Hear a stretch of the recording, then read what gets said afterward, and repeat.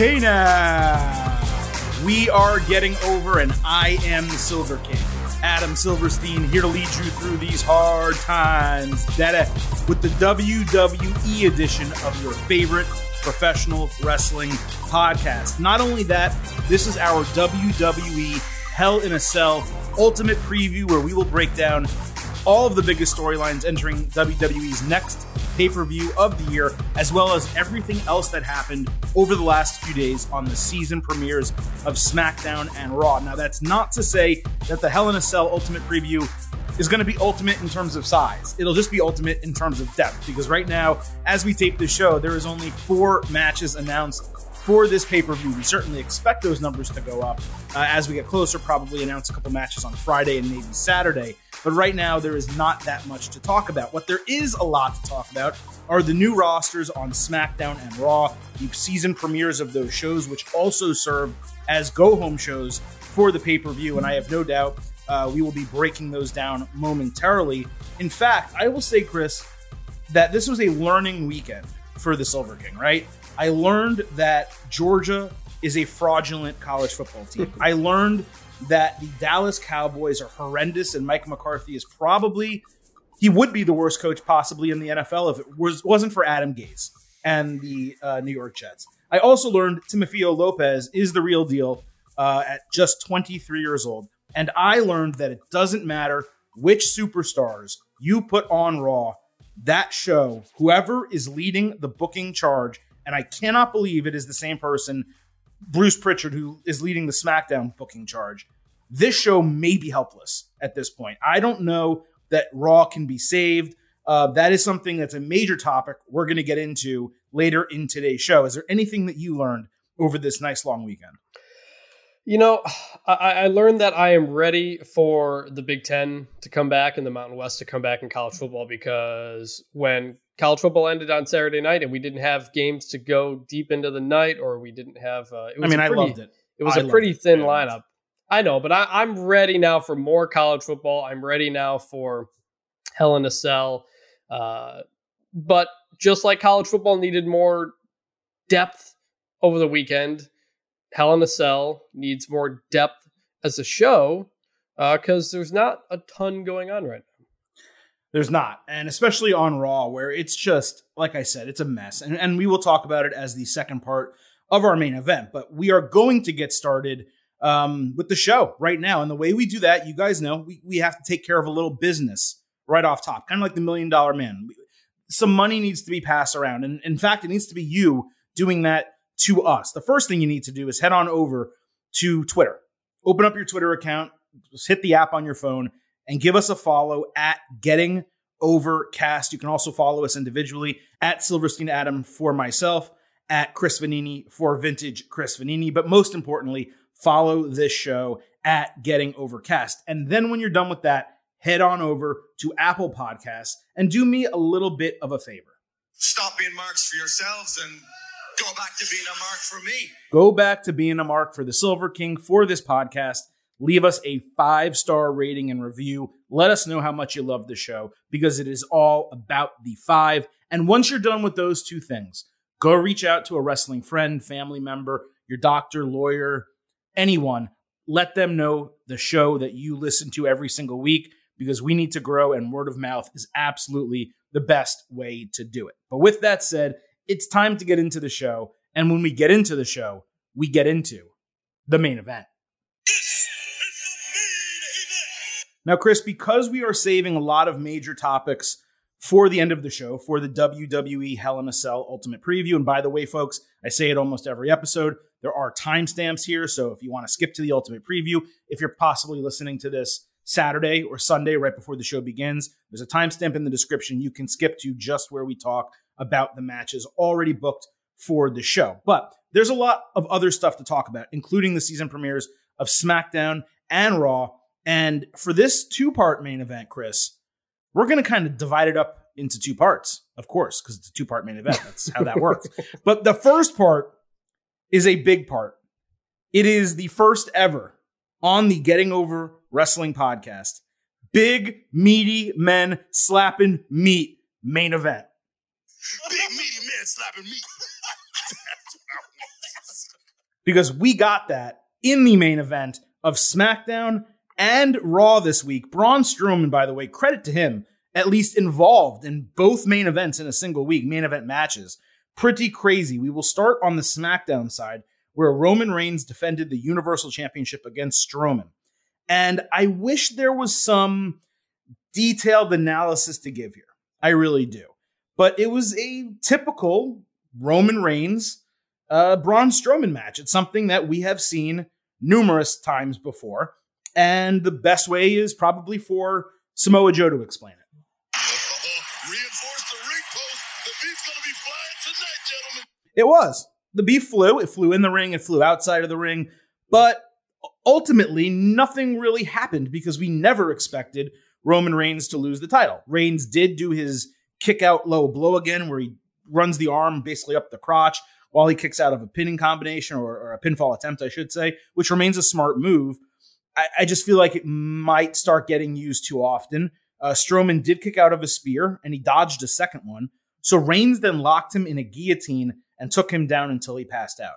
That was a pretty solid finish and different a little bit from the usual stuff with these two. To see Roman Reigns tap out Braun Strowman was effective in continuing to build Roman Reigns. But we kind of knew how this was going to end. I didn't necessarily expect, Strowman to win, certainly, but anything of a shocking nature. I guess Roman Reigns winning a match via submission was as surprising as we would get coming out of this. Yeah, I think it accomplished what it needed to, and that was to make Roman look strong, like that old phrase, and to do it in a different way, to win via submission. To submit Braun Strowman is a pretty big statement, no matter what you think of Braun Strowman. And obviously Strowman's not involved in anything major at the moment, so I think it's perfectly fine feeding him to Roman for a SmackDown one-off when he's going to Raw. So, the idea of it being the season premiere, I know I roll my eyes plenty of times when we hear that stuff. They kept doing it on Raw and whatnot.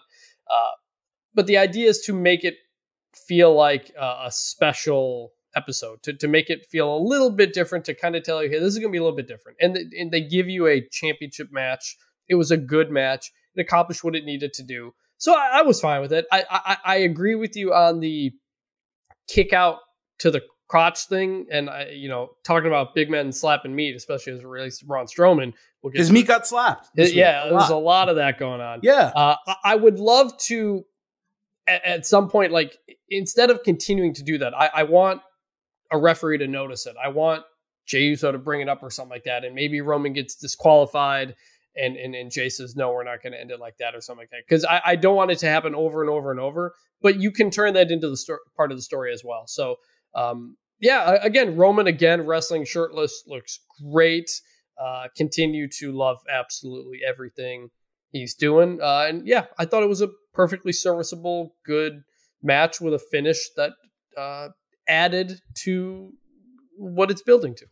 From a look standpoint, I kind of felt, and I don't know if it was just me, but I felt that Reigns reverted a little bit to the way he used to look, like from a hair and beard standpoint. It got trimmed down, and it wasn't the guy that I was used to seeing over the last few weeks. So maybe that was just me, but it did kind of look like his hair was really wet again, and the beard was like cut in half. And I don't know, it seemed like not the same version. Like if it was a video game and you were selecting different versions of Roman Reigns, it seemed like we chose Roman Reigns Shield minus the vest, as opposed to the newer version of Reigns that we've been getting. But I could be wrong. I'd have to probably go back to that Jey Uso match and see if maybe that's just how he looks when he wrestles. But the beard was noticeably smaller for me. Not a big deal.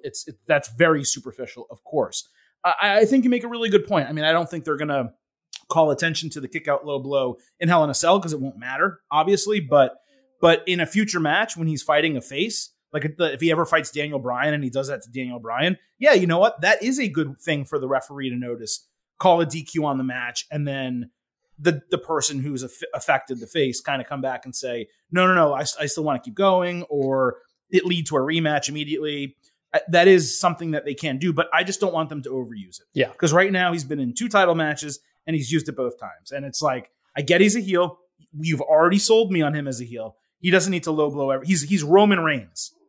Okay, he's not Shinsuke Nakamura as a heel, who, by the way, I thought that was ridiculous for Shinsuke and AJ in that feud. Yeah. But at least AJ is not, at least Shinsuke and AJ are not big towering guys who are doing this to, and now granted, Strowman's not a small guy, but Reigns did it to Jey Uso. He should not, in kayfabe, need to low blow Jey Uso in order to beat him, right?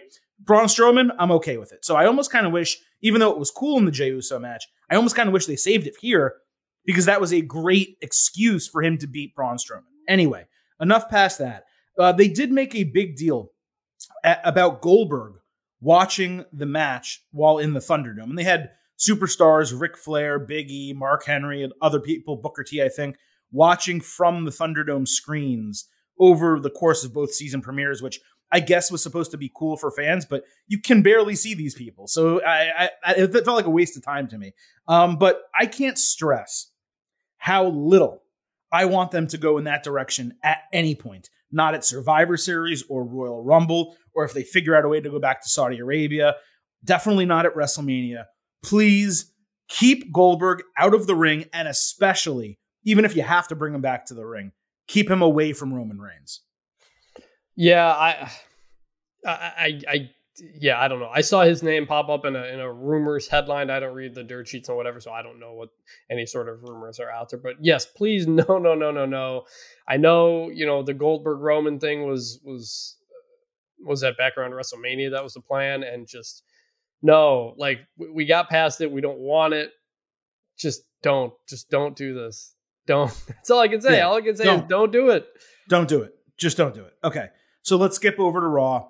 And look, they booked Braun Strowman again in the main event against Keith Lee. Now, they had Braun go out on his back on SmackDown. So I was thinking to myself, coming out of SmackDown, there is no way they can have Braun lose consecutively to Roman Reigns and Keith Lee after he already basically lost the Fiend feud and got relegated to Raw Underground for a couple of weeks. So, because otherwise they're just absolutely burying this guy who they gave the Universal Championship to. But what I did say to myself is, I don't necessarily care how the winner of this match is booked. Like, meaning I don't care who actually wins. I just don't want no bread. I don't want no water. All I want is meat. He don't want no water. He don't want no bread. All he wants is meat. Because when you're getting Braun Strowman and Keith Lee, that is big meaty men slapping meat. That is even more so than Roman Reigns, the definition of what that phrase is about. And despite this match being the main event, they hardly advertised it during the show. I think in the opening 30 minutes, they mentioned it once. There's a chance they mentioned it again later, a second time. But that was it. And I don't even know if they mentioned it a second time. So you'd have, if you're someone who didn't watch the very beginning, maybe you're watching the end of the Chiefs game, Chiefs-Bills game, and you're coming into Raw at 8:15, whatever the case, you may not know that that is the main event for the show. Strowman gets in this match with Lee, and they are hitting clubbing blows. And it is the opposite of what we got last week, where these guys kind of tore apart the Thunderdome and got me really excited. They did the spot off the stage, which was hot. And you're like, oh my God, these guys are actually going to rumble like a Godzilla King Kong type of deal. Like, that's what they're going to do. And this is awesome. This was the complete opposite. They tried to do like a wrestling match, but with only strength.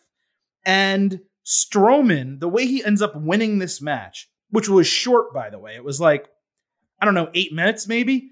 Strowman used the back of his head to low blow Keith Lee right in front of the referee. The referee was staring at them. He doesn't call a DQ. Then Strowman just kicks Lee in the face and pins him 1, 2, 3 effortlessly. The Lee kind of kicked out right around 3. What a piece of shit booking this was. After the match, Keith Lee gets angry, full on, kicks Braun Strowman in the balls, then grabs his beard and screams out at him something about, I'm a dragon, you're a monster. I don't get the point of any of this. You beat Keith Lee for no reason whatsoever. You didn't give Braun Strowman his heat back from losing to Roman Reigns. This feud didn't need to happen right at the start of the new season of Raw. it feels like they're forcing it together. And man, I have been pretty like hands off. I'll wait and see before I'm really concerned about Keith Lee. But I'm really concerned about Keith Lee. I'm starting to get there. Was this the first time he was pinned on the main roster? Yes, he's eaten finishers before. One was in a triple threat match. He got rolled out. One may have been in a tag team match. And was that the one where Drew McIntyre got pinned? Yeah, maybe. Yeah, it might have been. But I don't. Yeah. But I don't think he has lost 1, 2, 3 shoulders to the mat on the main roster. Yeah, and you know, if you want to say that move by Strowman is just like the Roman Reigns kick out move, okay. Honestly, in kayfabe, I thought it was actually kind of smart. But they kind of made it like a little too, I don't know, obvious in turn and like made that the finish. But yeah, like we liked what they did last week, and it was just two big guys wrecking the place, and that's what we want. We don't want low blows and whatever. Like think of what this needs to be is the Roman Braun feud of a few years ago, where they're just flipping ambulances and doing all this crazy stuff. Like that's what these guys should be doing. I'm not saying this is the best thing Keith Lee should be doing. I definitely think there are more productive things he could be doing. But if you're going to do this Keith Lee Strowman deal, you gotta make it tipping over stuff and wrecking stuff, especially when you're in an arena where there's no people there. Like, I don't know what this was. Not a fan. 0.0 did not help anybody. It's so frustrating to me that the only way a big guy in WWE can get beat, they're basically telling us, is via low blow. Like Brock Lesnar, you need to low blow him in order to eliminate him from the Royal Rumble. Seth Rollins, I think, low blowed him. The Undertaker low blowed him. Now you're getting into it with Braun Strowman. And I mean, shit, like Big Show lost many times in his career without being low blowed, just because people were better than him. And Keith Lee should not need the excuse of low blowing Braun Strowman in order to beat him. But you know that's what's going to happen. Whenever they have their blow off final match, like whether it's on Raw, whether it's maybe at Hell in a Cell, maybe at the next pay-per-view, whatever the case, whenever we get the final Braun Strowman Keith Lee match, and I do believe, and maybe I'm silly for believing this, I do believe they'll put Keith Lee over. I do believe ultimately the point is for Keith Lee to get a win here. Me too. But whenever that happens, how is he going to do it? He's going to do it by low-blowing Braun Strowman and then hitting the Spirit Bomb or another finisher. Yeah, and let these people wrestle. I'm okay with low blows when you use them occasionally, but dude, look what we're talking about. The main event of Night of Champions, the main event of SmackDown, the main event of Raw. Like that's 3 huge matches that they've recently had that all ended, or not ended via low blow, but low blow was at least a large part of the finish. And whenever low blow often becomes the story. AJ and Nakamura. Low blow is the entire story. Yeah. Brock and Undertaker every match. Like that's my concern. Is like, all right, steer away from this now. If this is what the plan is, if WWE's listening to the podcast, like steer away from this. Because this direction that it seems to be going in is not where it should be going. And we know these guys can move. You know, we've seen, Braun do a kip up against Big Show. And we've seen he's athletic. We know Keith Lee's athletic. The Dominik Dijakovic matches. Like, either have these guys just bowl through everything or have them do some incredibly athletic stuff. Because these are two very physically talented dudes who deserve a heck of a lot more than low blows. They do. And I missed your cue earlier, so I'll do it just, to make sure we cover all our bases here. 0.0. You can't have a season premiere of a show and a guy you've just recently introduced and have him lose like that. And by the way, that's not the first time that happened, nor the last time in WWE and on Monday night as well. I also have a DM slide here from Billy H at BHabibi44. Is it just me or does Keith Lee come off as a total dork now on Raw? He had to shave his beard, lost his cool gear, and worst of all, that awful generic entrance music. He doesn't feel special at all, and I can't blame WWE for putting Strowman over him tonight. So there's some of that I agree with and some I don't. So let me take part by part here. Does he come off as a total dork now? No. Keith Lee has always been a dork, and he's a self-professed dork. Like, he will tell you that he is. He's into, like, anime and video games and all that type of stuff. And guys, I interviewed him on this podcast, and he got into, like that type of stuff. I don't even know what anime, I don't know how to explain it because I've never ever watched or been into it. But he got into like some of that stuff with Karrion Kross and the fireball when he opened up the contract. Mm-hmm. And he talks about dragons all the time. If you follow him on Twitter, you know this guy is a dork. So from a promo standpoint, from a character standpoint, he's not going to be necessarily a quote unquote total badass dominant wrestler like fans want everyone to be. That's his character, and that's okay. He's different and he's good in his own way. So there's no problem, but he is a dork. Shaving his beard, he shaved his beard in NXT before. It grows back in a couple of weeks. At some point when he wants a beard again or when WWE's cool with it, he'll have it. Lost his cool gear a little bit. I mean, I think it is a little stupid that we've talked about the compression shorts. He's back to the shorts. All he did was wear shorts previously. Did those shorts say Limitless and have him flexing on them? Yes. Are those better than what he's currently wearing? Yes. The gear's not an issue.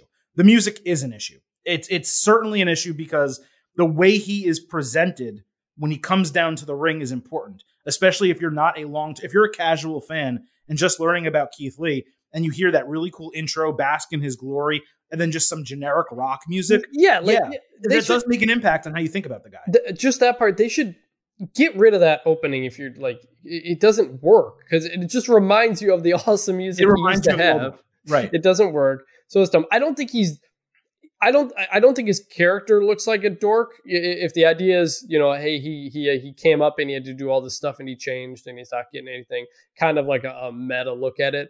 I still wouldn't say that because I think all the people who remember what he was at NXT and have noticed all the changes realize that this is not on him, that this is on people making decisions. And so I think there's a bit of, I don't know if sympathy is the right word, but a bit of understanding about a lot of things that are out of his control. So I don't think he looks like a dork yet. Out of character and in character, I don't think he does either. But they're starting to, his debut was great. They made him look awesome. But this is that part where are things about to turn here? We'll see. He doesn't look like a dork, but he does look like generic big man wrestler. Because what they've done is, even though I was just being critical a moment ago and saying his gear didn't change that much outside of him wearing a shirt. The style of gear, now that they figured it out, they don't have him in the flowing shorts anymore or all that. But what they did do is the shorts he used to wear were shiny. They were shiny light blue and pink and occasionally black or whatever the case. Now he just wears like a muted dark green, like a forest green trunk. And it's like, okay, like it has no personality to it, right? Not that you need to have crazy tights in wrestling to have, Roman Reigns wears black pants, right? But it works for his character. But there is something to be said for just like wearing colored tights. Like William Regal, he is not. He's Keith Lee. He's limitless. So put the word limitless on the back of these trunks. And I think it has a silhouette of him on the side. Okay, but just a forest green trunk for this guy, it doesn't really kind of show him off. And this guy should be treated special. Keith Lee is a special wrestler. He's very unique and talented.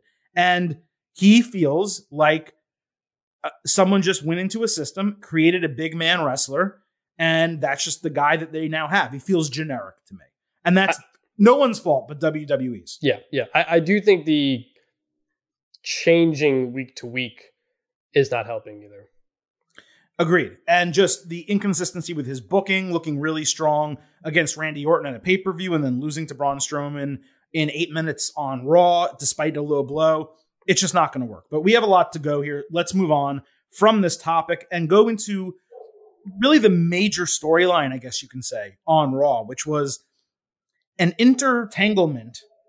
I don't even think that's a word, but between The Fiend Bray Wyatt, Retribution, and the Hurt Business. They all intertwined. And the show opened with The Fiend and Alexa Bliss in the ring. And there was no doubt.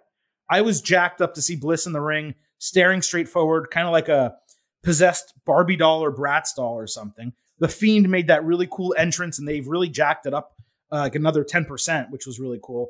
And I'm curious to see what happens there. Like, are they going to cut a promo? Are they going to summon someone to the ring? Is Bliss going to be the mouthpiece for the Fiend because the Fiend doesn't have one? The only person who talks is Bray Wyatt in the Firefly Funhouse. And instead, Retribution's music hits. Now they have music. They come down to the ring and start stalking them, and they're confusing the situation. And I'm like, what are they going to do? Now, the Fiend and Bliss looked pretty badass because they were holding hands and staring straight ahead as if they didn't care or pay Retribution any mind. And I'm like, okay, that's kind of badass of them. But the lights go out, they disappear, and Retribution's left there. So again, I'm kind of like, I didn't need Retribution here. This doesn't make a lot of sense that they would come to attack the Fiend. But they at least played all of that off where they didn't have to interact, right? Where the Fiend didn't have to touch them. They didn't go beat up the Fiend. Alexa Bliss didn't get attacked by Mia Yim, etc. Then after that happens, and I'm finally like catching myself and trying to realize what's happening, the Hurt Business's music hits. And they come down to the ring. They have a match. Hurt Business versus Retribution. Now, the match was decently entertaining, as we finally got to see Retribution work together in an extended sense. But then Retribution loses this match right off the bat with T-Bar not getting pinned, but tapping out to the Hurt Lock. Then after the match, the Fiend shows up again. It was cool that he popped up on the ring apron next to Mustafa Ali, but he basically just wrecked the entire faction. He took out everyone. He hit T-Bar, who just submitted to the Hurt Lock. He hit him with the mandible claw, then slammed him, and I think with Sister Abigail. And I'm sitting there thinking to myself, if the goal of this opening segment was not to write off Retribution, then this is absolutely horrendous booking, because they basically buried a brand new faction which had its first opportunity to show dominance against the Hurt Business. Now, there's a lot more that happened on the show with all this. We will pause here and talk about this first and then talk about the rest, Chris. But I'm just sitting there flummoxed. I'm like, okay, Retribution's dead. They decided to write them off. And I was not happy about it because it's only been around a couple months. And with Ali, I was like, oh, they're finally starting to gain a little steam. Maybe Ali will be their spokesman. You know, maybe this actually could work. Maybe they can save this. And I'm like, oh, wow, they just wrote it off because Fiend beat the crap out of all of them. But that's not what happened, because we saw them later on in the show. So the first couple of segments, what did you think about the Fiend, Retribution, and the Hurt Business? My first thought was when Retribution started their entrance, I got excited. I was like, oh, this is cool. We're getting new people interacting. The whole point of the draft is to shake up the rosters and have new people interacting with each other. That was especially needed after what had been a pretty stale summer of the same feuds continuing on forever. So I was like, oh, Fiend and Retribution, this is cool. I'm excited that these guys are going to be interacting here. So I really like that. And then the Hurt Business comes out, and I'm like, oh, wait, no, I forgot. We're continuing all these feuds that we were already doing. That was a problem with SmackDown. That was a problem with a lot of the feuds that have switched brands, is that you've taken both people from the feuds to the other brands, or they stayed on the same brand. So we're without ending them on the prior brand, which they could have done at Clash of Champions. Yeah, so we're still doing Hurt Business versus Retribution. I was like, all right, I guess we're doing this match now, and then oh, okay, T-Bar's tapping out. I guess we're done with this. And then, my thought was just like, okay, I guess Retribution's done. That seems kind of weird. I don't really know why. So there was a flicker of, I was excited at that opening where it was going. Things are going to feel different on Raw now because we've got new people around. And then just, nope. We're going to do the same thing we're doing, and then we're going to have Fiend continue to dig that hole for Retribution. They come back later, and we'll get into the promo deal. But yeah, coming out of the opening segment, I was just like, oh, I guess Retribution is done. I don't really know what the point of any of that was. They're clearly, in my opinion, making Fiend the featured player on Raw. At least that's what I took from this, because we discussed on the SmackDown and Raw draft, the WWE draft, the new rosters, the last episode that we did, that SmackDown really seems to be main event heavy, where Raw has a lot of upper mid carders, right? And it does seem to me like, I've been thinking, and we'll talk about it when we go later. Hey, is Randy Orton going to beat Drew McIntyre? Is this the time? But it kind of seems like they're trying to take The Fiend and make him the main eventer on Raw. The way he was featured at the start of the show, he was there throughout the show. I think he got 3 different segments, or he appeared 3 different times.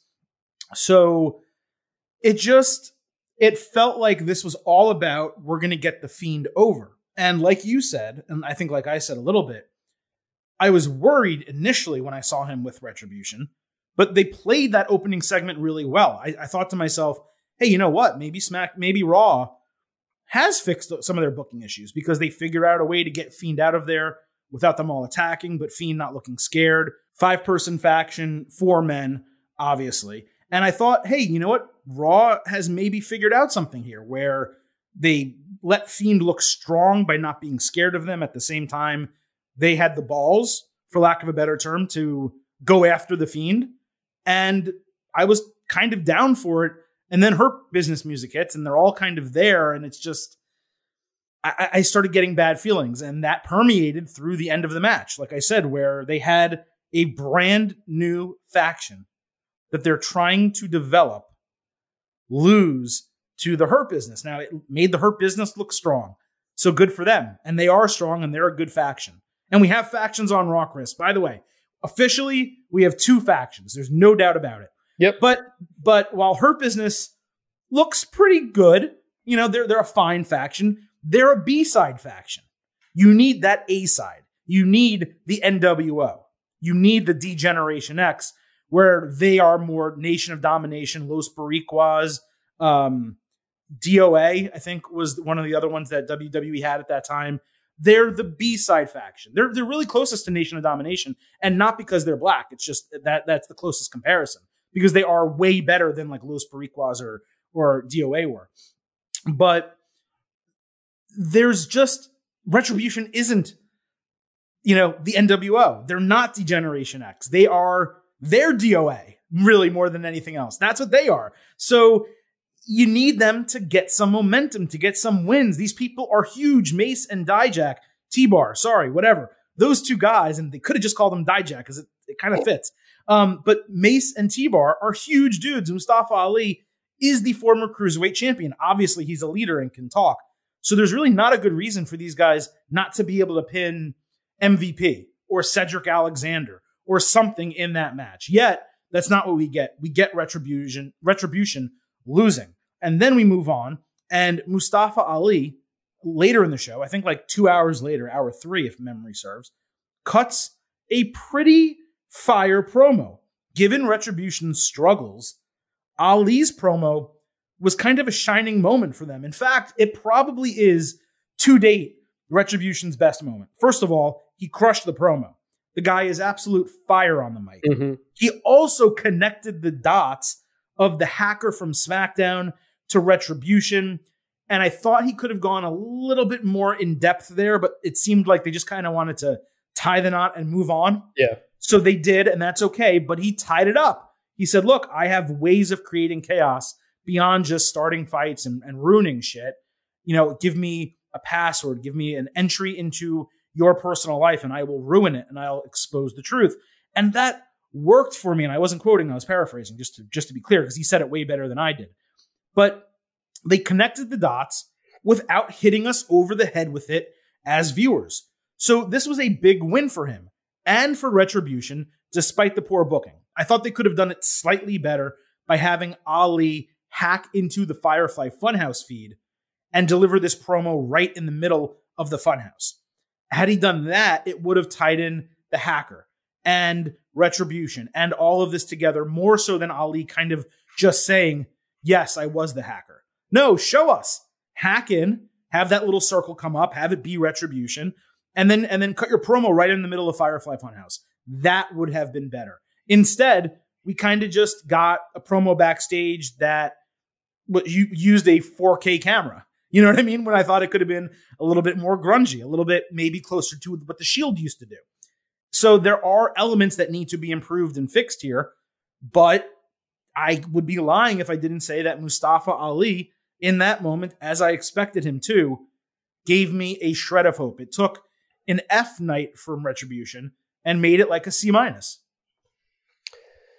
Yeah, and I texted you this last night that your screen and my screen like blacked out like once or twice during the show. Yeah, during AJ when he was talking. Yeah, and I don't know, that brought the hacker idea back to mind for me, and I'm pretty sure that was before he mentioned the hacking thing. So I don't know I don't know if they have plans for that or not, or if that just happened to be a technical glitch or whatever. But yeah, the sense I got was that they just wanted to mention the hacker thing to tie it back together, but then move on. It's not really going to change anything. I think what you laid out is a great idea. I think Ali should have done that promo before a match or immediately after losing, perhaps. Just because it was kind of some space there, and it kind of like we thought Retribution was done, and it took later in the show to come back right to that. So, big picture Retribution, I'm still not a big fan of them playing by the rules. We've talked about the idea of them signing contracts, getting drafted. I part of me is like, I wish the only matches they had were like unsanctioned brawls. Like that's all they would do, and actually getting them into a match would require some negotiations of some kind. I don't know, but now they've got an entrance music, they've got their thing. They're kind of just part of the deal now. So, Mustafa Ali continues to be the bright spot of it. So hopefully he can pull something out of it. But they continue to be very, very hit and miss. Yes, very hit and miss. And I didn't get a lot of it. I think we only got like 10 seconds, but the entrance music actually seemed okay. Yeah, I kind of liked it when I heard it, but I didn't get to hear it. Yeah, we didn't really get to hear it, but it did seem like it kind of fit them. The other thing I noticed is Ali was wearing a black shirt, which had an R and a bunch of white lines coming out of it. And I wouldn't be surprised if they start using that as their new logo. It's a takeoff of like a black and white American flag, but not that. Like purposely not that, because all the lines are directly next to the R. The R takes up the entire left side of the logo as opposed to just the top left corner. So I thought that was cool. It was different than just the word Retribution in fake spray paint. And again, the Retribution logo isn't bad. It's not make or break, but it's just another thing where you're like, look, give a little bit more thought into it. Like what I just explained. And again, just because I give a booking idea on the show, a fantasy book, whatever the case, doesn't mean I'm right. It doesn't mean it would be better. But I do believe that WWE, this is what they victimize themselves of a lot of times. The booking, even when it's good, is one step, one thought process away from being great. The promo with Mustafa Ali and Retribution was good. The Firefly Funhouse, which we'll talk about momentarily, was fine on its own. But since you had them interact earlier in the show, and since the Firefly Funhouse is weird and it cuts into a feed and you kind of don't necessarily know where it's coming from, and on the same show, you're having Ali explain that he was the hacker, why would you not merge the two together and have Bray Wyatt be blissfully unaware that his feed right in the middle of his show got hacked into? Mm-hmm. That it's these little touches that can take a product from good to great or bad to even good. And it's those little touches that they continuously miss in WWE, particularly with Retribution in many respects, because Retribution's been bad largely, but it shouldn't be bad. It should be mediocre.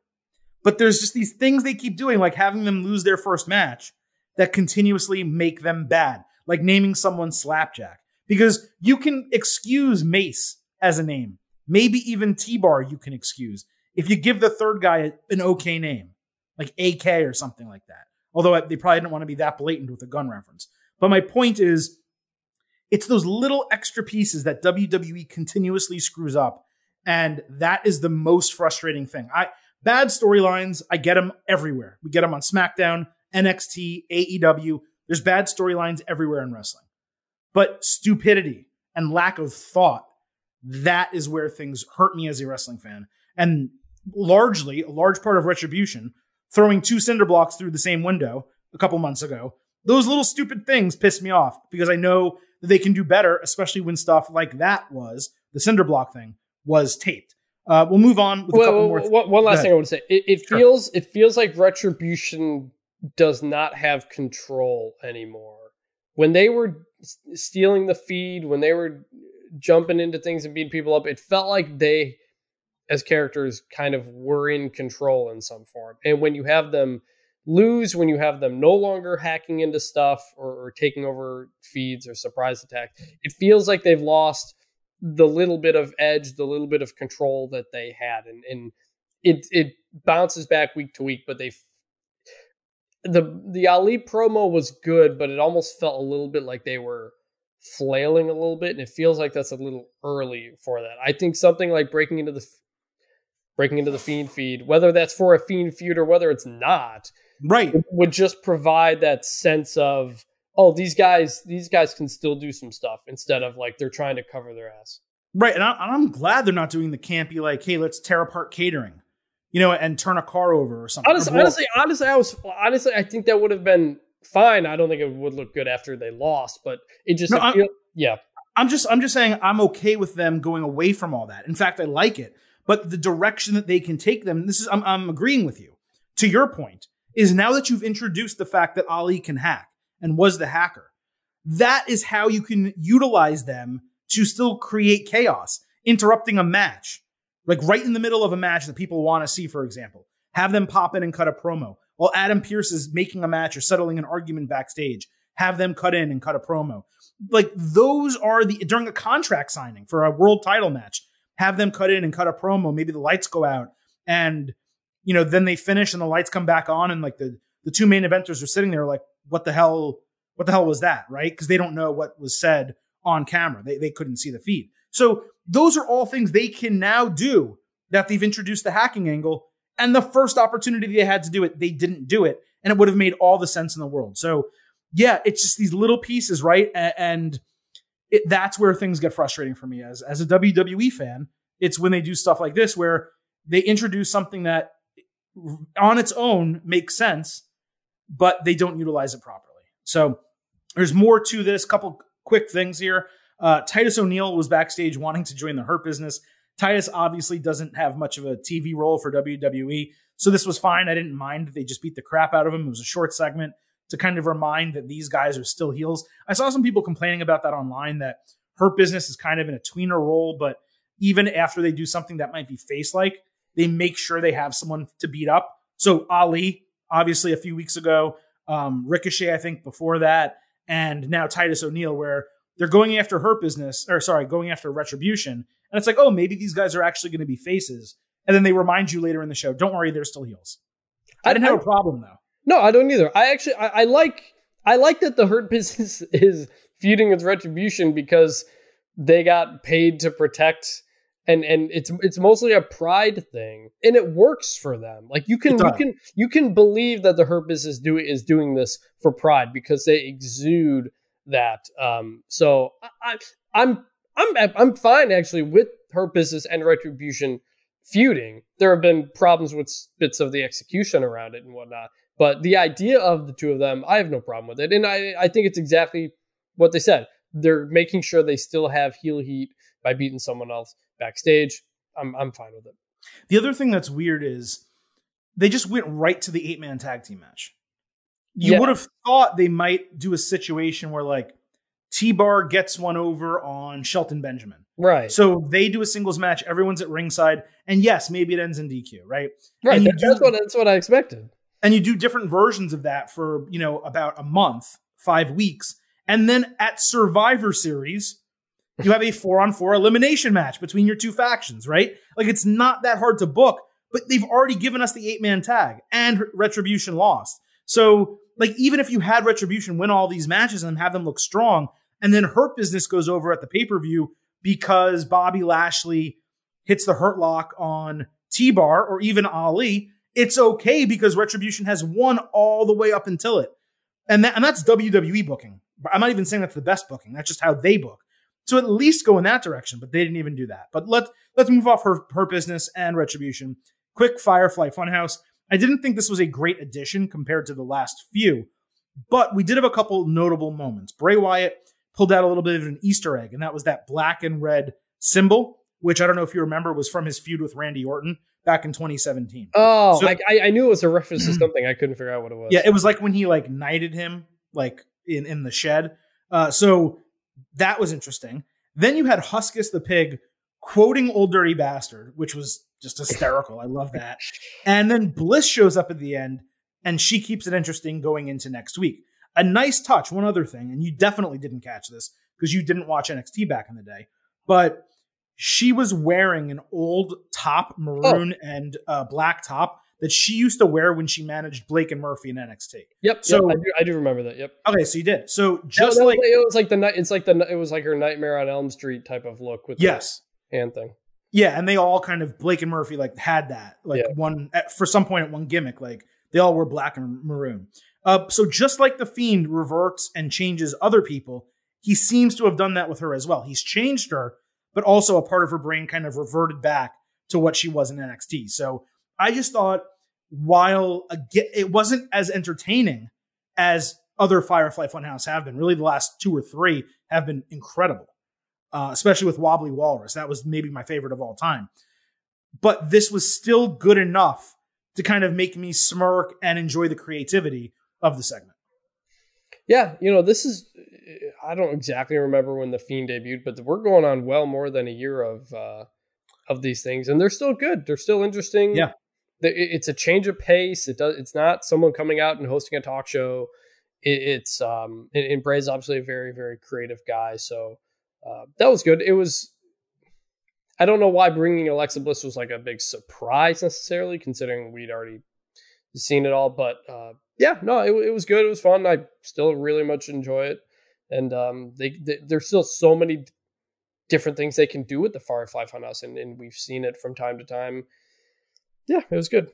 Yeah, it worked. And I think Fiend and Alexa Bliss together, but Alexa Bliss in particular, she adds a new element to him. She is actually helping him more than he is helping her. And he is helping her because she's revitalized. You're going to see a different gimmick in the ring.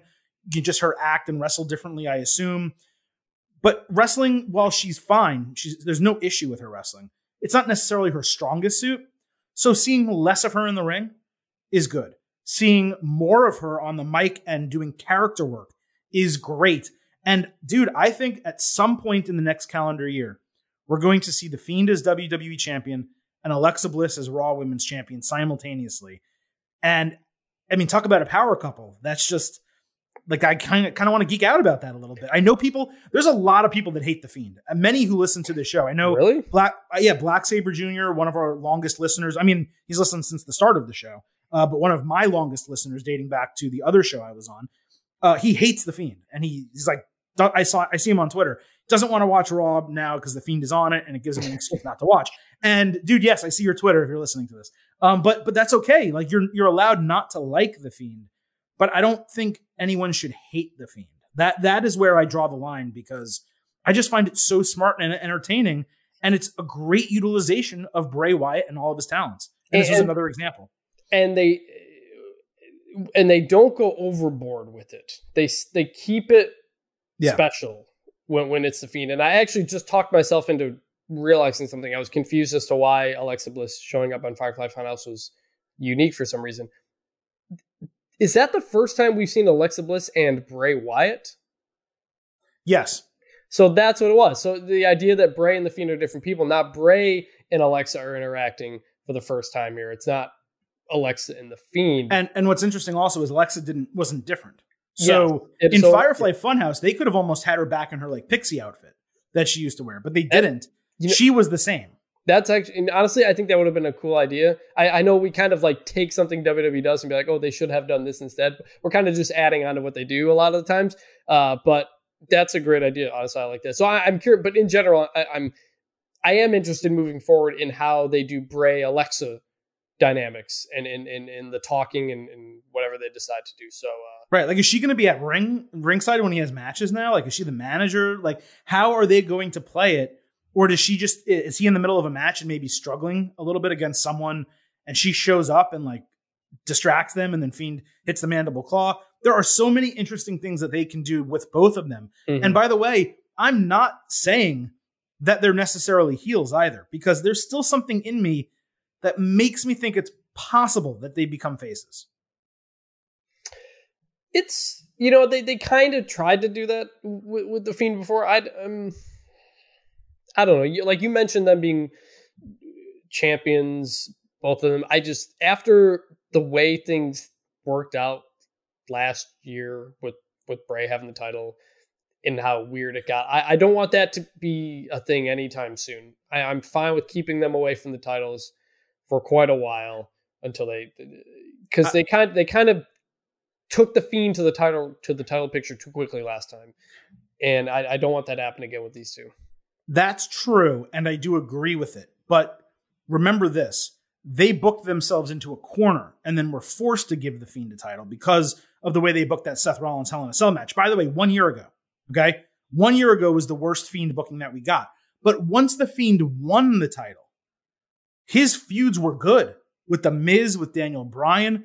His title reign actually was not bad. The stuff that was bad was how it started with Rollins and how it ended with Goldberg. Had the Fiend taken the title into WrestleMania and feuded with Roman Reigns, and you presume that they go back to Anyone But You, Roman, the old storyline, it probably would have ended well, with the only bad part of him having the title being the beginning and the fact that he really won it at all. But once he got the title, he was booked really well. So I agree. I don't want them to rush and give him the title. I don't think he needs the title. We're in agreement there. I'm just saying the look, the picture of the Fiend and Bliss standing next to each other in the funhouse and also in the ring with the titles, I think it's something that may be too much for WWE to pass up at some point in the next year. Let's move on to everything else that happened on Raw and SmackDown before we go into our Hell in a Cell Ultimate Preview. We'll start with the official final split of the New Day. Over on SmackDown, they had a 6-man tag against Cesaro, Shinsuke Nakamura, and Sheamus. I thought it was nice that they gave New Day a moment before the match, but the piped-in sound was so distracting while they were kind of talking to each other and cutting that promo. I'd almost have preferred it happen afterward as a celebration. They win the match, and then they cut a promo about how great this time has been together. It ended up being a pretty long 6-man tag team match, went 2 segments. There was a lot of action, but the constant theme of it was New Day working together as a true team, where Cesaro, Nakamura, and Sheamus maybe weren't as tight.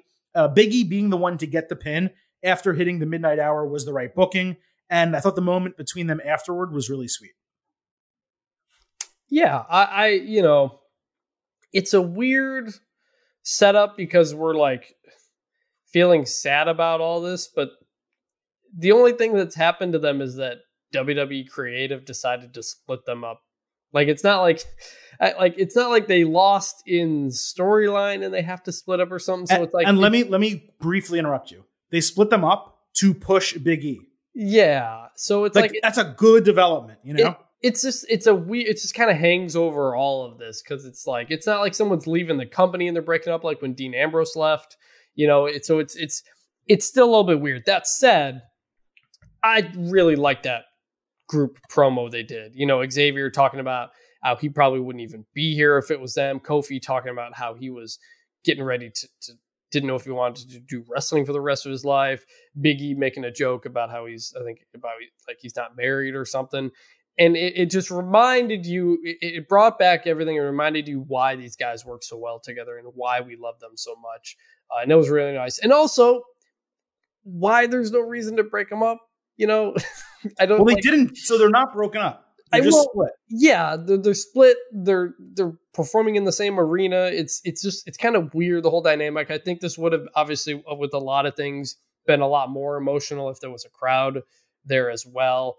Yeah, but you know, it was good. It was sweet. I still feel like this is not necessary at all, but it is going to make it special.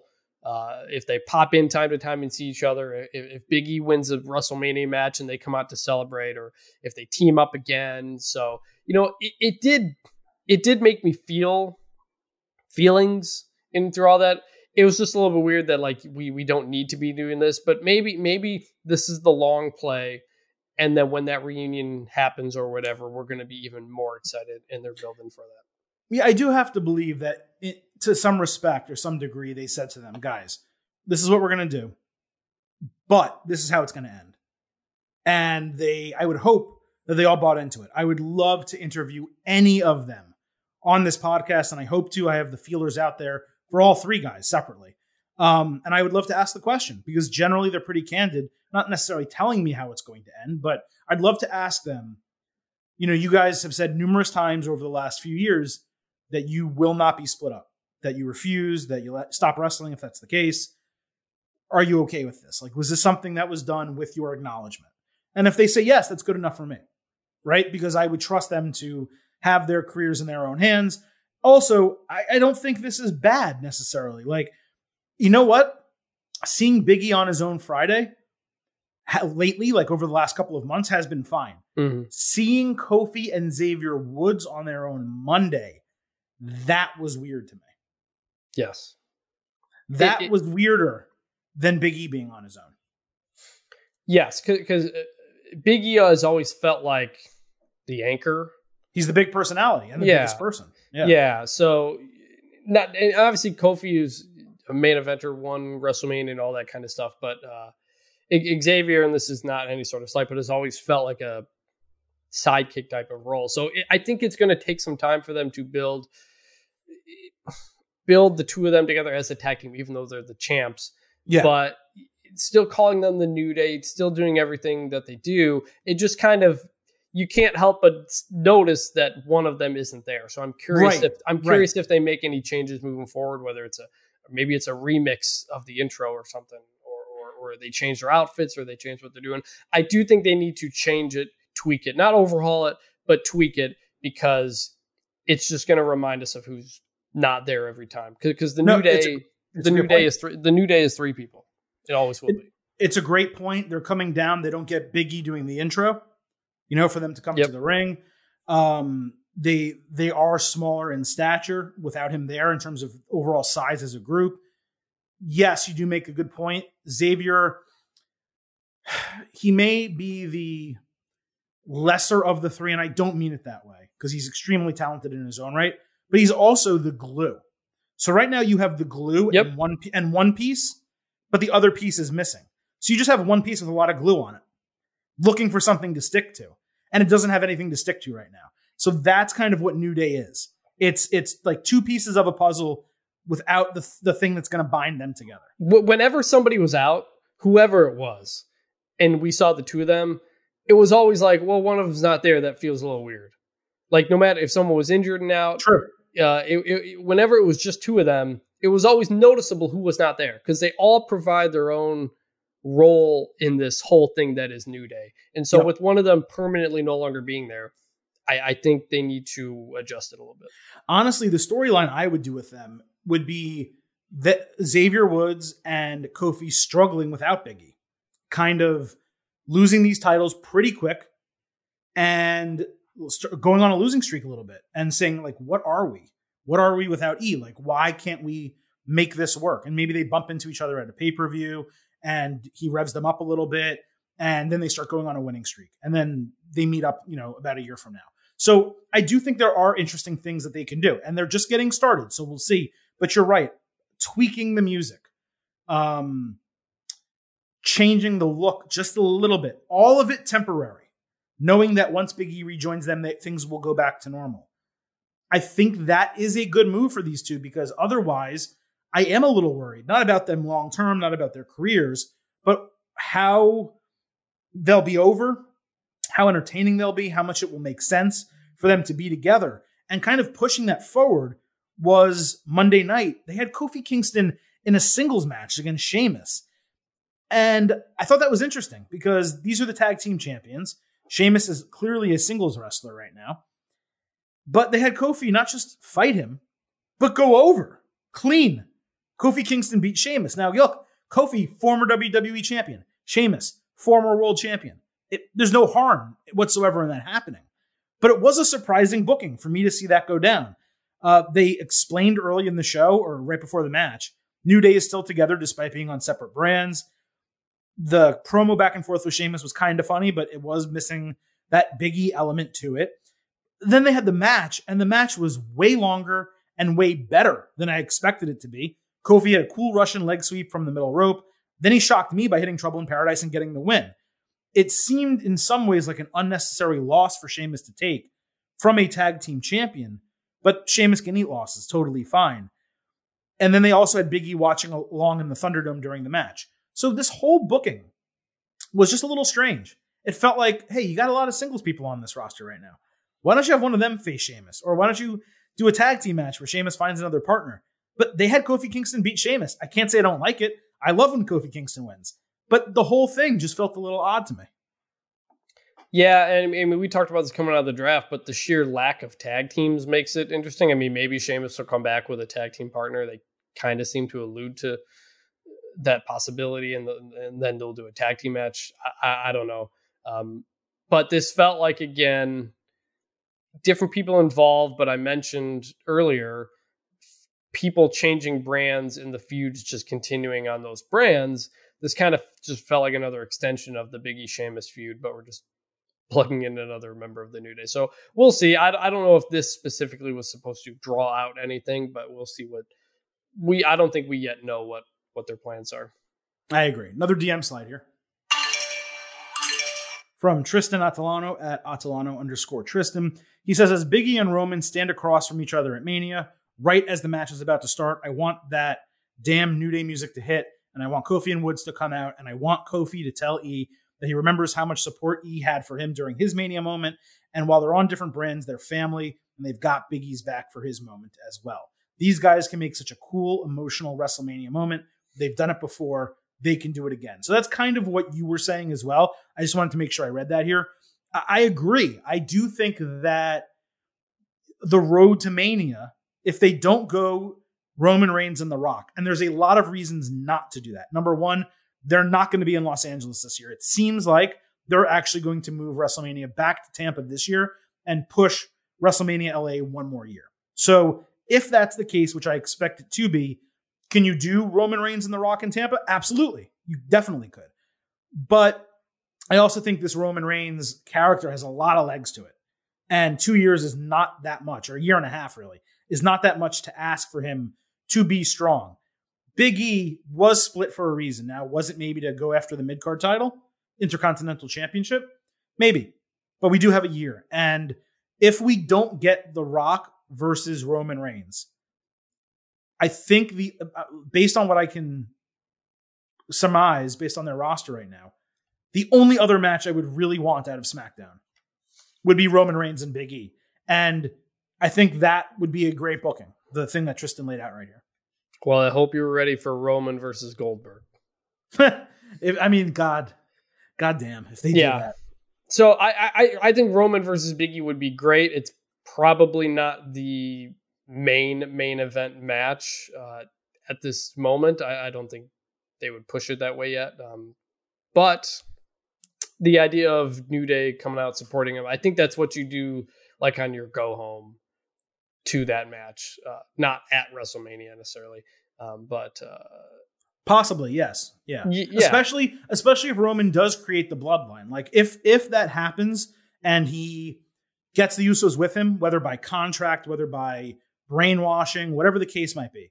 If that happens, that would be, imagine that Reigns with the Usos and Paul Heyman, Big E by himself having won the Royal Rumble, and then New Day shows up 1 week out from WrestleMania. Yeah, it'd be pretty cool. Like that. So we'll see. I think we've seen good bits from Big E here. I'm curious where because if he's going to be WrestleMania main event title match, they have to start building that now. They have to start working on that. That's what, Becky Lynch was quite a while. Kofi was a last minute thing, but usually these things take you got to start building this up. So they're in the time zone right now, and Big E hasn't lost since he got the singles push. Yeah. So we're going to need to start seeing big time, got to see what Big E's doing every week type of stuff coming up in the next couple months. I agree. We also on Raw had AJ Styles defeat Matt Riddle. And one thing I forgot to mention coming out of the main event going into this segment, Raw as a whole was an absolute mess to me. They basically set up nothing for Hell in a Cell despite it being a go-home show for the pay-per-view. As a season premiere, barely any new exciting talent was established. Every shiny new toy that Raw had, for lack of a better term, Retribution, Keith Lee, Matt Riddle, lost or was irrelevant. It was so disappointing. And that's what happened here, even though this was somewhat interesting. You had AJ Styles defeat Matt Riddle. Styles cut the type of promo that I would have expected him to open the show. It's interesting that they paired him with Jordan Omagbahane. I had to look up the pronunciation there. And I wonder if they're going to have whether a Shawn Michaels Diesel type of dynamic or perhaps something a little bit different than that long term. Either way, it's intriguing to have for Styles to have a heavy, really, for the first time in his career. I think maybe he had one in New Japan. I don't know if Fale was with Styles back then or not, or if that was more of a new development with Bullet Club. But regardless, this is different in WWE for him to have a guy like that. And the Styles Riddle match, that's always going to bang, right? And this was a banger.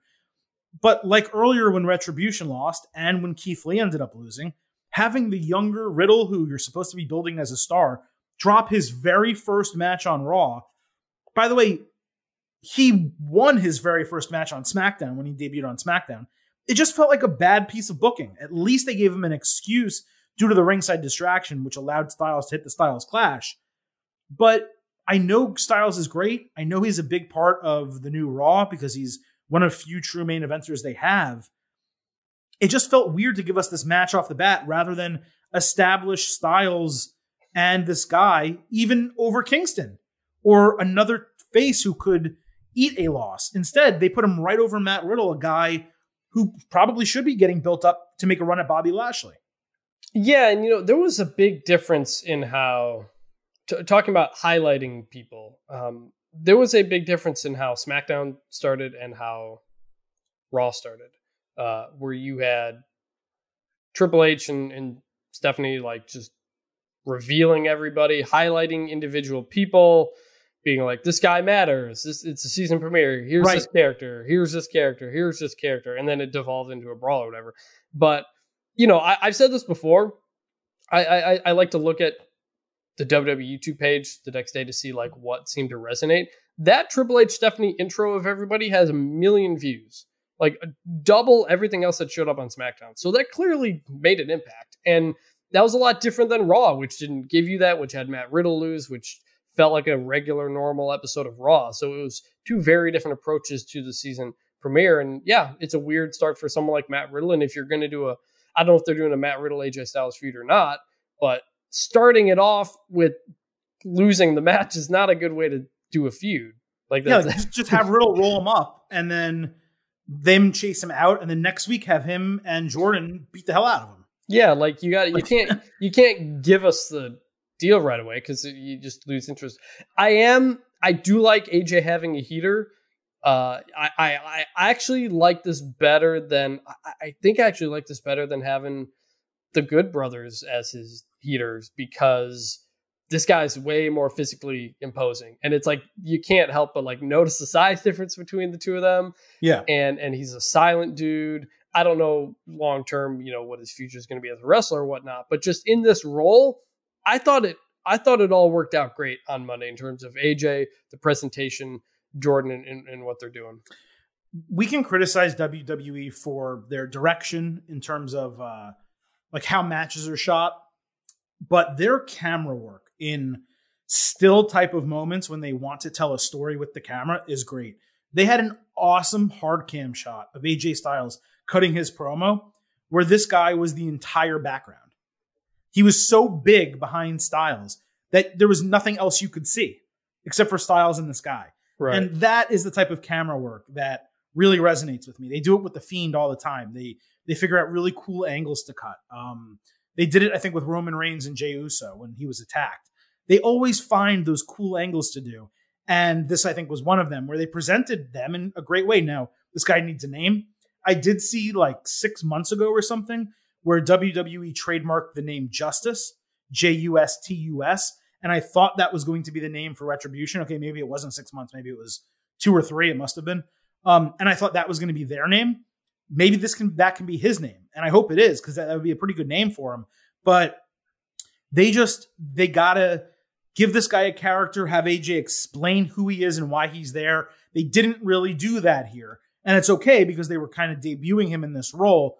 But next week, we need a little bit more. I did, by the way, like the interaction with the referee where the ref's like, hey, get out of the ring. He just stands there and he goes to AJ, hey, AJ, get him out of the ring. And AJ's like, I can't get him out of, I don't control him. It's a different dynamic. AJ's not necessarily in control of this guy, but they are intertwined together. So I'm just really curious to see what they do as a duo. Do they become a tag team? Can this guy wrestle? I know he worked the NXT house show circuit, the 2 house shows I went to. I did not see him, just how it happened. I think he actually did some stuff with Casey Catanzaro, which is pretty funny when you consider the differential in size. I think it's like 4'10" and 7'3", and it's pretty funny. So I would be just really curious to see what this dynamic is going to be. And I would be lying if I said I wasn't interested. I am definitely interested. So Raw Women's Championship, Asuka defeats Lana. Dude, somehow, some way, the surprise of all surprises, Asuka got an acceptable few minutes out of Lana. It was nothing that can be called good, but Lana did not embarrass herself. It was totally acceptable. And we even got a 5th straight Samoan drop through the announce table by Nia Jax in a funny spot. It still doesn't make sense to me that they've put the tag team titles on Jax and Shayna Baszler when they need singles challengers for Asuka. I thought they were fixing that a little bit with having them attack Asuka, only for them to turn around and cut a promo about how good they are as a tag team. But before we move on to the second half of this, which is there was a women's tag team match we'll talk about. What did you think about Asuka, Lana, and kind of that development? I gotta say, I'm not surprised Asuka pulled a good match out of Lana because she pulls a good match out of everybody every single time. But overall, it still feels like there's nothing for Asuka to do since the Bayley Sasha stuff ended. The women's tag team thing is weird when you don't have women's tag teams. The draft reordered people, but I still don't see like a plan. I don't really know. I don't yet have faith that they have a plan yet. They haven't showed me that, I can tell they're going to start building somebody up here. It just kind of seems like it's, again, flailing a little bit week to week. Yeah, I agree. We have the Nia Jax and Shayna Baszler tag team match where they beat Lacey Evans and Peyton Royce, the Riot Squad, Mandy Rose, and Dana Brooke in a fatal 4-way tag team match. So don't get me wrong, okay? I love that they got all the women involved in a segment, especially since half of them were pretty new to Raw. But everything else about this was pretty stupid. So this match had the stupid rule where it's a fatal 4-way, but only 2 people are legal at any given time. You and I have talked about that before.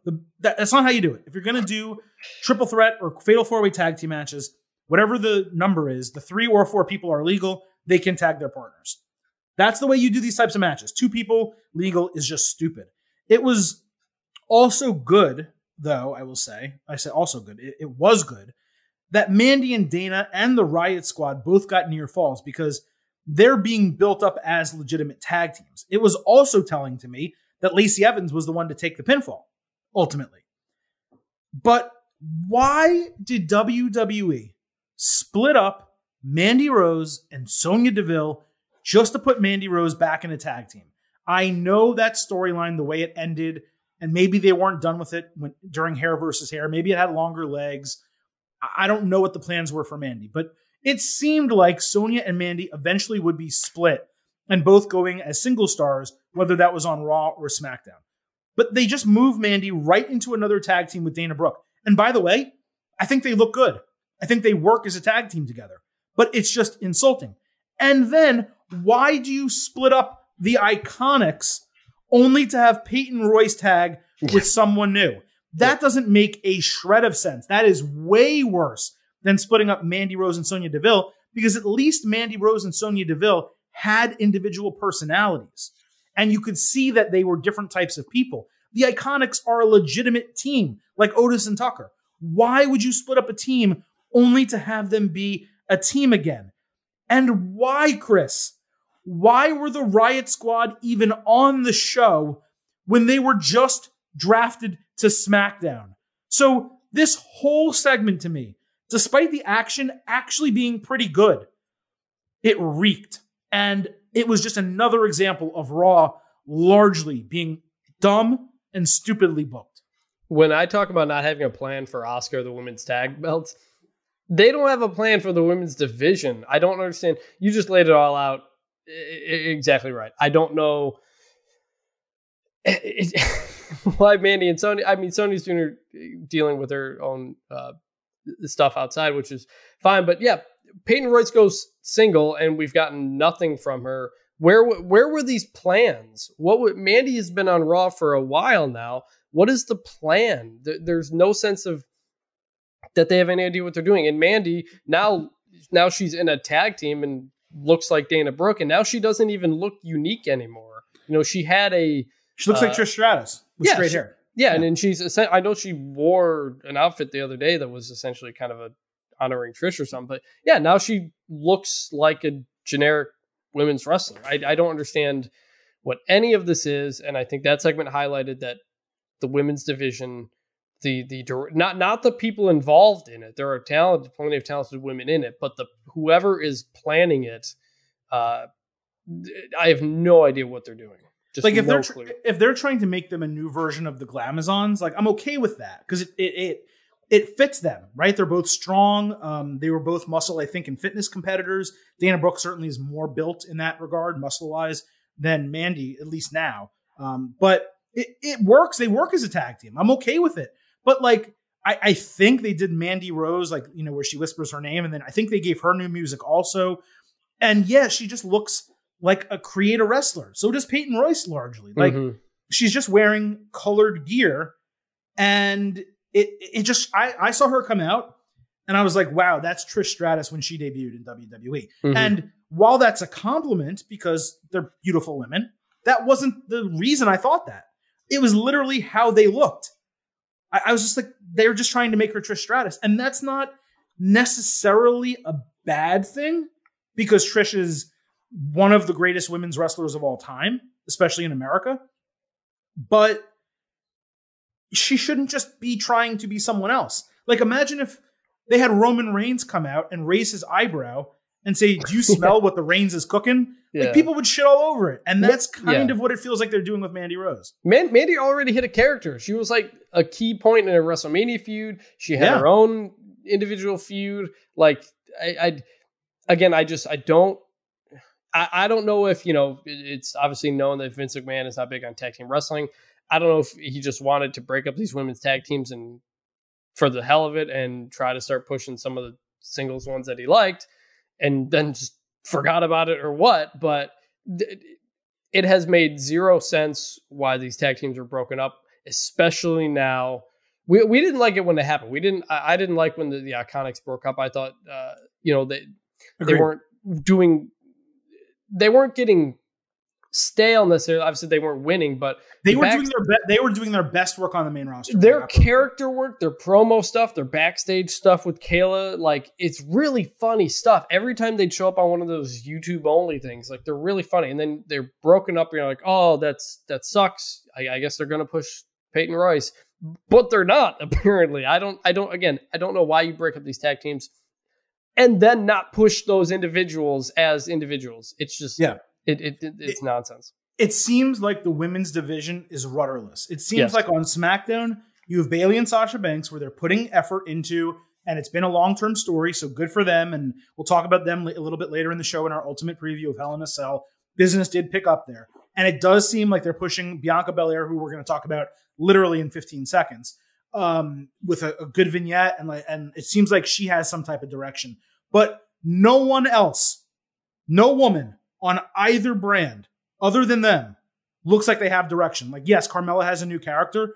Still haven't seen her, right? Naomi's looked like she was doing something. She's gone. Lacey Evans is worthless. Nia Jax and Shayna Baszler, it looked like they were going to start a feud and the winner was going to take on Asuka. Now they're the women's tag team champions. Like, the women's division booking has really fallen. And what's crazy is it took a precipitous fall because we just had, like, Asuka was feuding with Bayley and Sasha Banks, and even though that was rushed, it was good.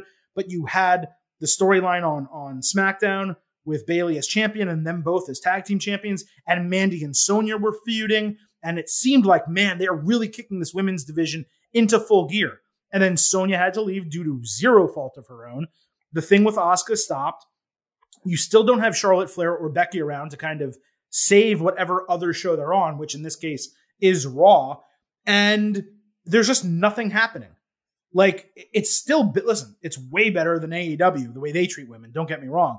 But if you're ranking like the women's divisions and booking right now in WWE, it's like, or in wrestling, it's like NXT, SmackDown, Raw, AEW. And it shouldn't be like, it should be SmackDown, Raw, and NXT all tied for one, and then AEW last, right? And that's not even how it is right now. I'm not saying that Raw is anywhere close to AEW because they're still doing multiple women's segments. I mean, I think they had like 4 women's segments on the entire show versus 1. But it's just disheartening, like, because you know how good these women are and you know how talented they can be if given the opportunity to do a little bit more, like what Alexa Bliss is doing. But they're just not giving them that little bit more. And that was evident there. But again, SmackDown, it does seem like there's a shining light. And that shining light is Bianca Belair. Because that video package that they aired on Friday night took a dump on every other one that they did for her on Raw, even if you combined them. I don't know if you can call a video package a banger. This thing was a banger. While the Raw vignettes were cute and good in a Mr. Perfect-like way, and I didn't have an issue. I actually enjoyed them large as a sum of the total. This made Belair look like a total badass and a major star, which she will be. I was so hyped after watching it, and the thing only lasted like 60 seconds. So, I don't know. This was the best presentation of someone who has yet to wrestle on a particular brand that I've seen in a long time. Yep.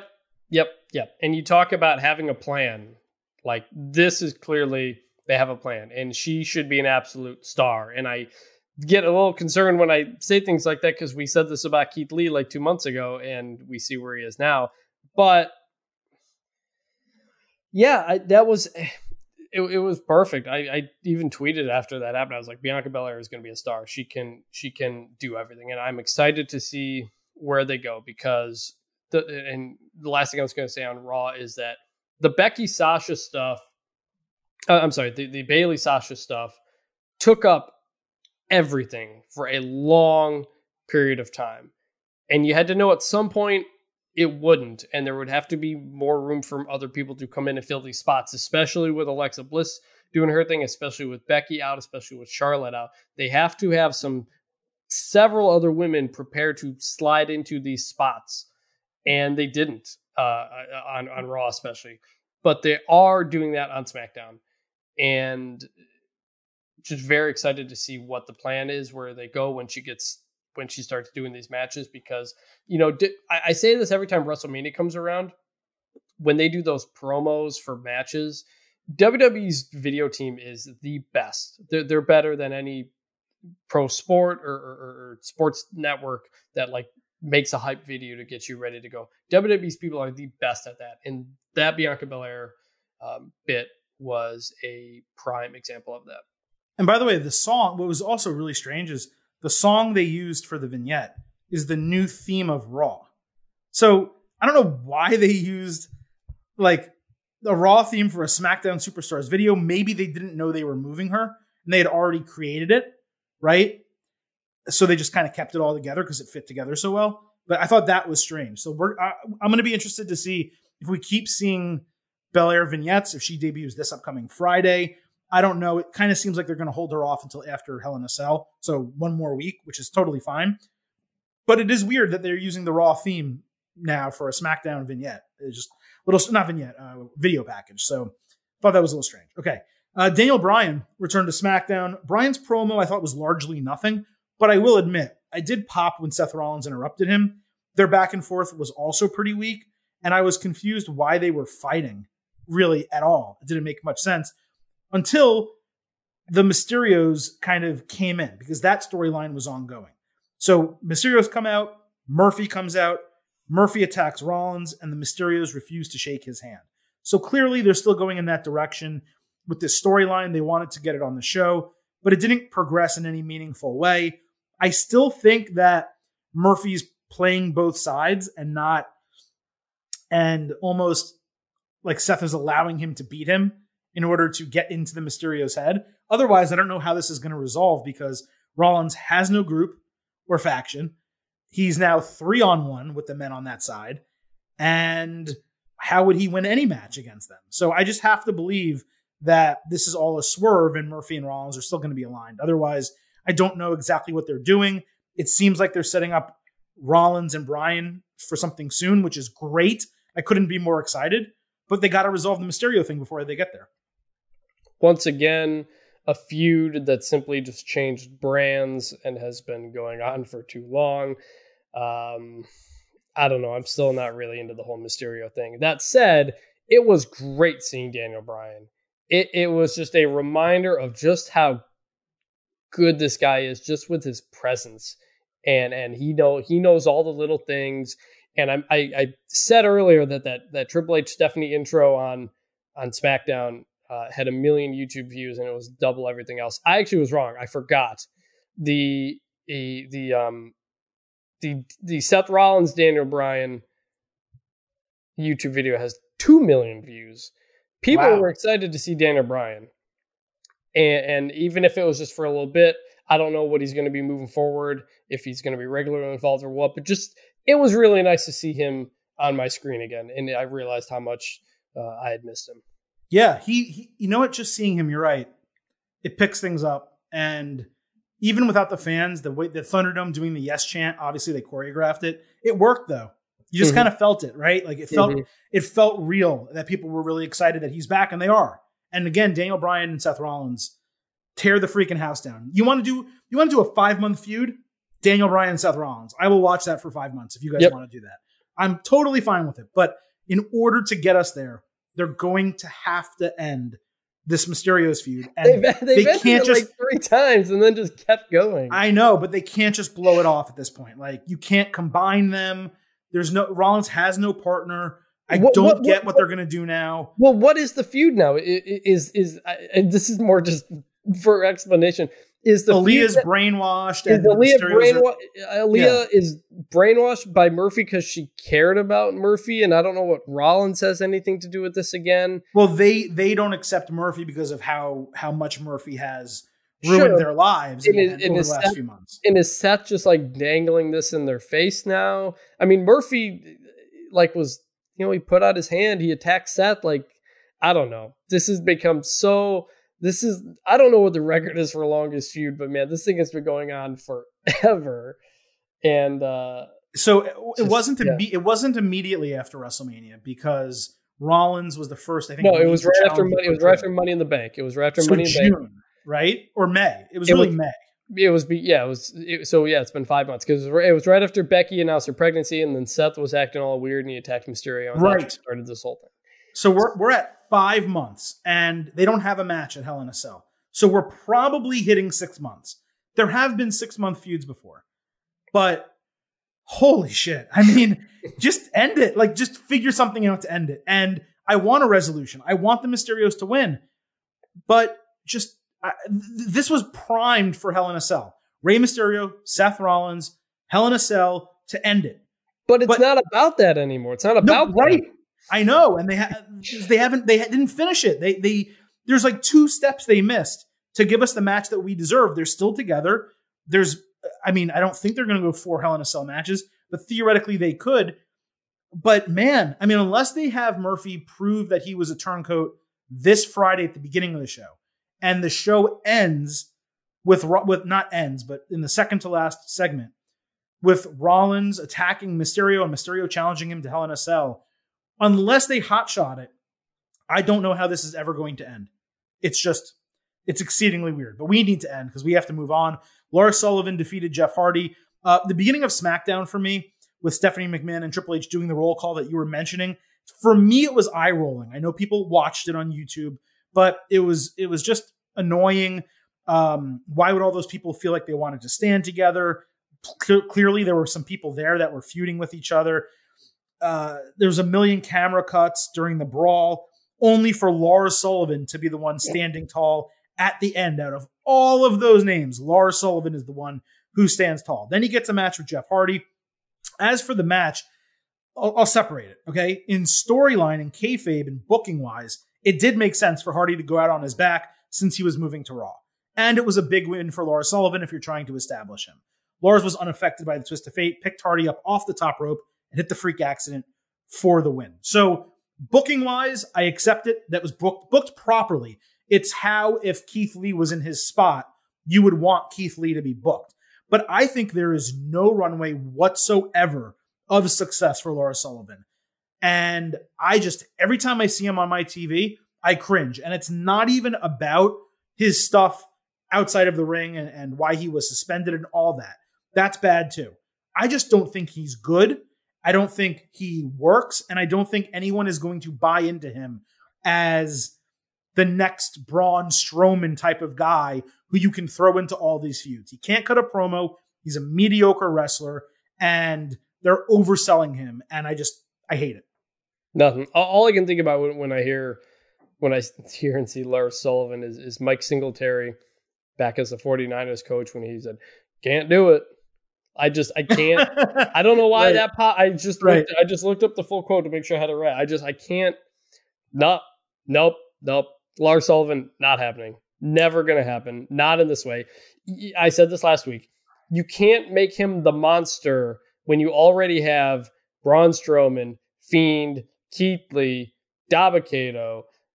Now you got Jordan, what's his name, with AJ Styles. There's two men. They have so many monsters. I learned it. I'm going to say it twice. I'm going to have to learn it. I'm going to have to learn it. There's so many monsters already. He doesn't stand out. He doesn't do amazing feats of strength. Honestly, Otis might be stronger than him. He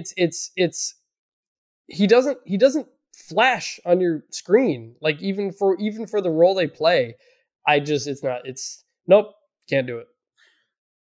Market zero. So actually, let me hit the button. We do have a DM slide, Ant at refuse2be_normal. Can we get a count on Tuesday's podcast on how many times they said the word freak in 15 minutes? I'm going to start tuning off my TV when I see Lars come out. I am such a good podcast host. I counted. I rewound and watched this a second time just for you, Ant, to count.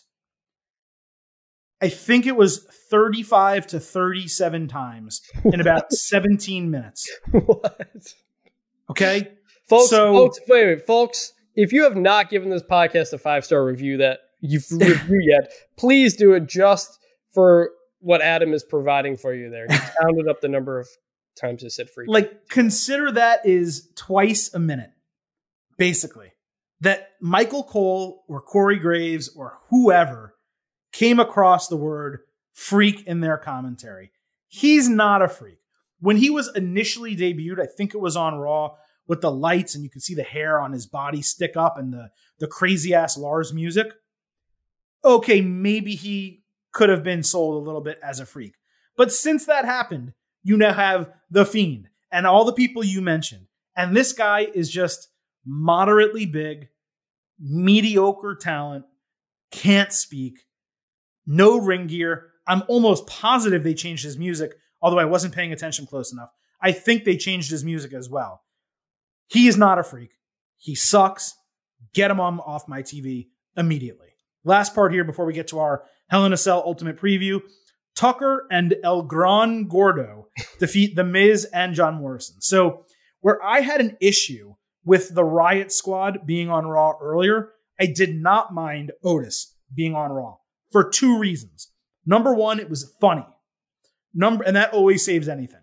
Number two, we have seen people in the history of wrestling, every brand, but especially WWE, get around rules by dressing up as luchadors.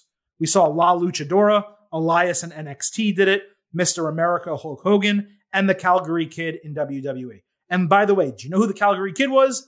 The Miz. So this was history biting Miz right back in the ass. They should have mentioned that on commentary. The fact that they didn't, shame on them. So I thought it was fun for Tucker to reach out and have Otis come in as El Gran Gordo. Otis bringing the Money in the Bank lunch pail probably wasn't the smartest move in that regard, but it also shows Otis isn't really smart. So maybe it was smart for them to do that from a booking standpoint. But this was entertaining. They won the match, so Otis got over on them again. Mandy Rose handing him an entire honey-baked ham backstage afterwards. That was funny. The question is, where does this whole thing go from here? Are they going to move Otis to Raw? Are they going to move Tucker back to SmackDown? It just seems like even in this moment, in Tucker's first solo moment on Raw, he couldn't get over without Otis. And we've known that, and that's not a bad thing. But what exactly is the storyline going to be? I don't know. I'm holding out hope. This was surprisingly entertaining for the Silver King. I thought it was hilarious. I was dying. I already think Otis is really funny, and this just took it up another notch. I thought it was. I loved it. I actually thought Tucker cut a pretty good promo on Miz and Morrison when saying he was going to get a tag team partner, even though they're on different brands. So I hope they get them back together. Again, as we just explained with the women, breaking up a tag team, you don't need to do it. These guys are great together. They don't appear to have any major Money in the Bank plans yet for Otis, so they still have time. Just keep them together. Otis is really funny, and he's really funny when he has somebody to play off of and kind of lean into it as well. You know, it's someone always seems funnier when there's somebody laughing. You know, somebody laughing with them. So I don't know what the plan is. I thought this whole thing was hilarious. Yeah, El Gran Gordo, big fan. Put your meat on my meat, man. Gently now. You good. Please, gently.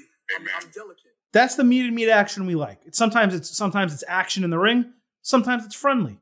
Otis and Tucker, it works from a friendly standpoint. Okay, let us move on to our WWE Hell in a Cell Ultimate Preview. Admittedly, the show did go a little longer than I expected, but we only have 4 matches to talk about. So there's only so much to do as we get out of here with our Ultimate Preview. We'll start off with the latest match announced. Actually, I'm sorry. I do have 5 matches listed, just to be clear. But we'll start off with our latest match announced officially, which is Jeff Hardy versus Elias. I'm expecting this will be on the kickoff show. Then again, there's only 3 official matches otherwise, so maybe not. Elias had a concert on Raw. I was surprised they actually let him play an entire song, but I guess the album release is a real thing. He did it while he was off, so this was a legitimate promo for it. I guess that's why they gave it so much television time. This was okay for me with Jeff Hardy playing the guitar. It would have been better if he was playing as part of the band wearing a mask, because he can play the guitar, and went off on a solo right in the middle of the song. So like right as Elias is singing, Hardy starts going off on a solo. Elias turns around like, what the hell is going on here? And then Hardy attacks him with the guitar. So, I just thought, again, good, could have been great. Hardy went after him, hit the mic stand with the electric guitar. Elias challenged him afterward. Hardy accepted it on Raw Talk. They'll have a match. I just don't see how you can have Jeff Hardy lose to Elias. So if they have a match, Jeff Hardy wins. I thought the song was pretty good. I was okay with it. Not my music, not my type of music. Yeah, it was. I thought it was all right. Not the best thing, but I thought it was pretty good. Made me kind of want to check out the album. So, again, this is another feud that came over from SmackDown. I know it had that long pause when Elias was out, but it's kind of continuing. Is what it is. I feel like this, if we had a full out card, this is something that might be a kickoff show match. I'm not ready to say Jeff Hardy wins. I'm actually going to pick Elias here. I think, especially with the album release and whatnot, I think Elias gets the win. I don't think it's the end of the feud, but I'm going to pick Elias. Fair enough. I mean, this feud could certainly go on, and it did just start. But considering Hardy had lost to Lars Sullivan, I just have to believe. I don't put much stock in the losing as you're switching brands thing, just like I didn't put much in Braun losing to. Okay, but Braun beat Keith Lee. Yeah, but he beat him with it was, we talked. It's weird. I'm just saying. I think someone losing on their way out is more about the other person winning than it is about that person. It should be. I agree with that. But just the way WWE books historically, that's kind of why I'm defaulting to Jeff Hardy winning. Elias still being angry. Elias continuing to attack him. And from there, it is kind of decent that they pulled this together with the storyline of the hit and run. Although I also liked, even more than the fact that they tried to tie it together, that commentary just kept kind of explaining Jeff didn't actually hit him with the car. So why is Elias being so stupid here, right? So at least they're telling us both sides of it. Mm-hmm. So they're not just like doing it and kind of making us think that we're stupid that Jeff Hardy actually did it. So whatever. This feud, I'm not a big Elias. I like Elias on the mic. I don't think they use him exceedingly well. I would like him to be in a tag team. That is how I think the best utilization of Elias could be found, is in a tag team situation, because he's not good enough in a ring to be really even a mid-carder or a main eventer. But his mic work and the ability that he has with the guitar is such quality that it would suck to not be able to utilize him some way. So I need to see him in that type of role and a managerial type of role. I don't know, but this isn't doing much for me. Him being a major part of Raw is not going to be something that makes me want to tune into the show. Up next, the SmackDown Tag Team Championship, which is not announced, let's caution, for Hell in a Cell, but given the finish that we got last week on SmackDown, I'm only going to assume it will be added. Ultimately, the Street Profits against Dolph Ziggler and Robert Roode on SmackDown, the season premiere. I thought this was a total waste of a match. There was some good brief action, but the challengers got themselves disqualified by not relenting when the referee wanted them to stop the 2-on-1 attack. Why would the challengers get themselves disqualified when they know they won't be able to win the titles? It doesn't make sense. Credit to WWE for at least calling this a DQ, where AEW would have let it go on twice as long, but it made no storyline sense whatsoever. If they do have this tag team title match at Hell in a Cell, which I'm expecting they will, the only thing I can assume is that the Street Profits are going to retain the titles. But again, this just seems like a rushed feud. Them getting even the tag team title opportunity so quickly seemed rushed on the premiere. I know they wanted to really build up that show, but it's just lacking any depth whatsoever. So I don't care much about it. Street Profits win if the match happens. Yeah. Street Profits feuds have really lacked depth since their Viking Raiders, skit stuff. And as much as you didn't like it, I said at the time was they're building there's character growth going on here and real, feelings being developed through watching this. We haven't gotten that with Street Profits in a while. They just keep having matches. They just keep winning. And the opponents they're having are no good. And kind of like an Asuka situation, they haven't had somebody who feels like a worthy challenger yet. I think Street Profits win this easily. But going to that DQ on SmackDown, I do have to give a shout out to the referee.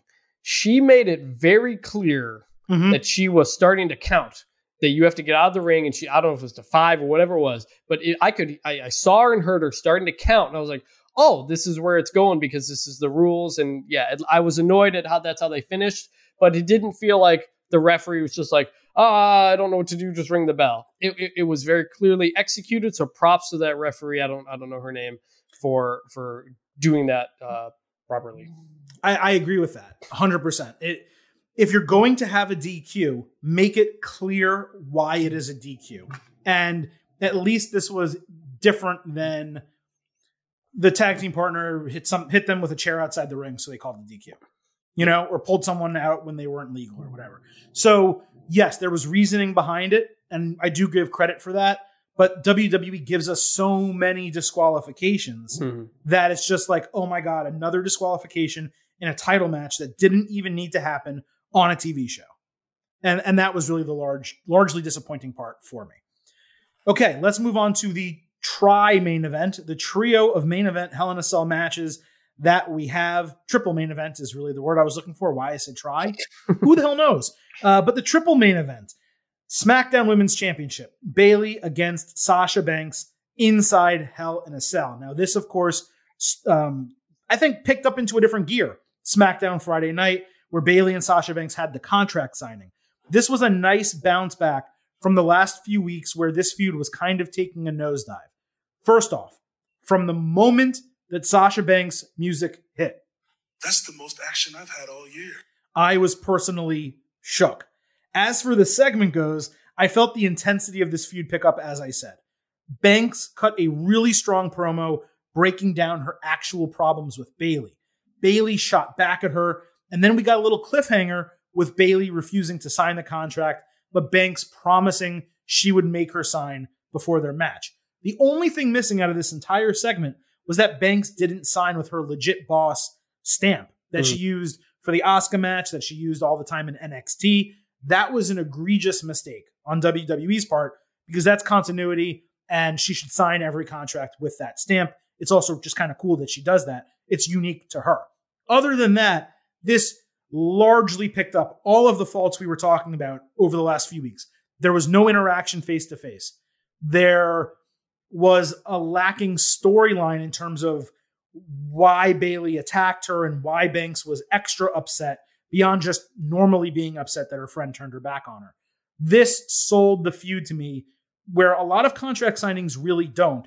So they deserve 2 thumbs up here. And I am now once again fully energized, not only for this match, but for what they're going to do Friday night on the Go Home show.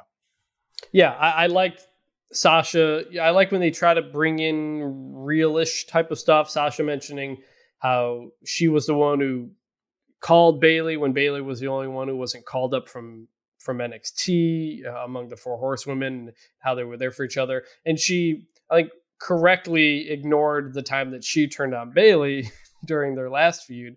But it was good to bring in some of that, blur those lines a little bit about their real friendship. So really well done.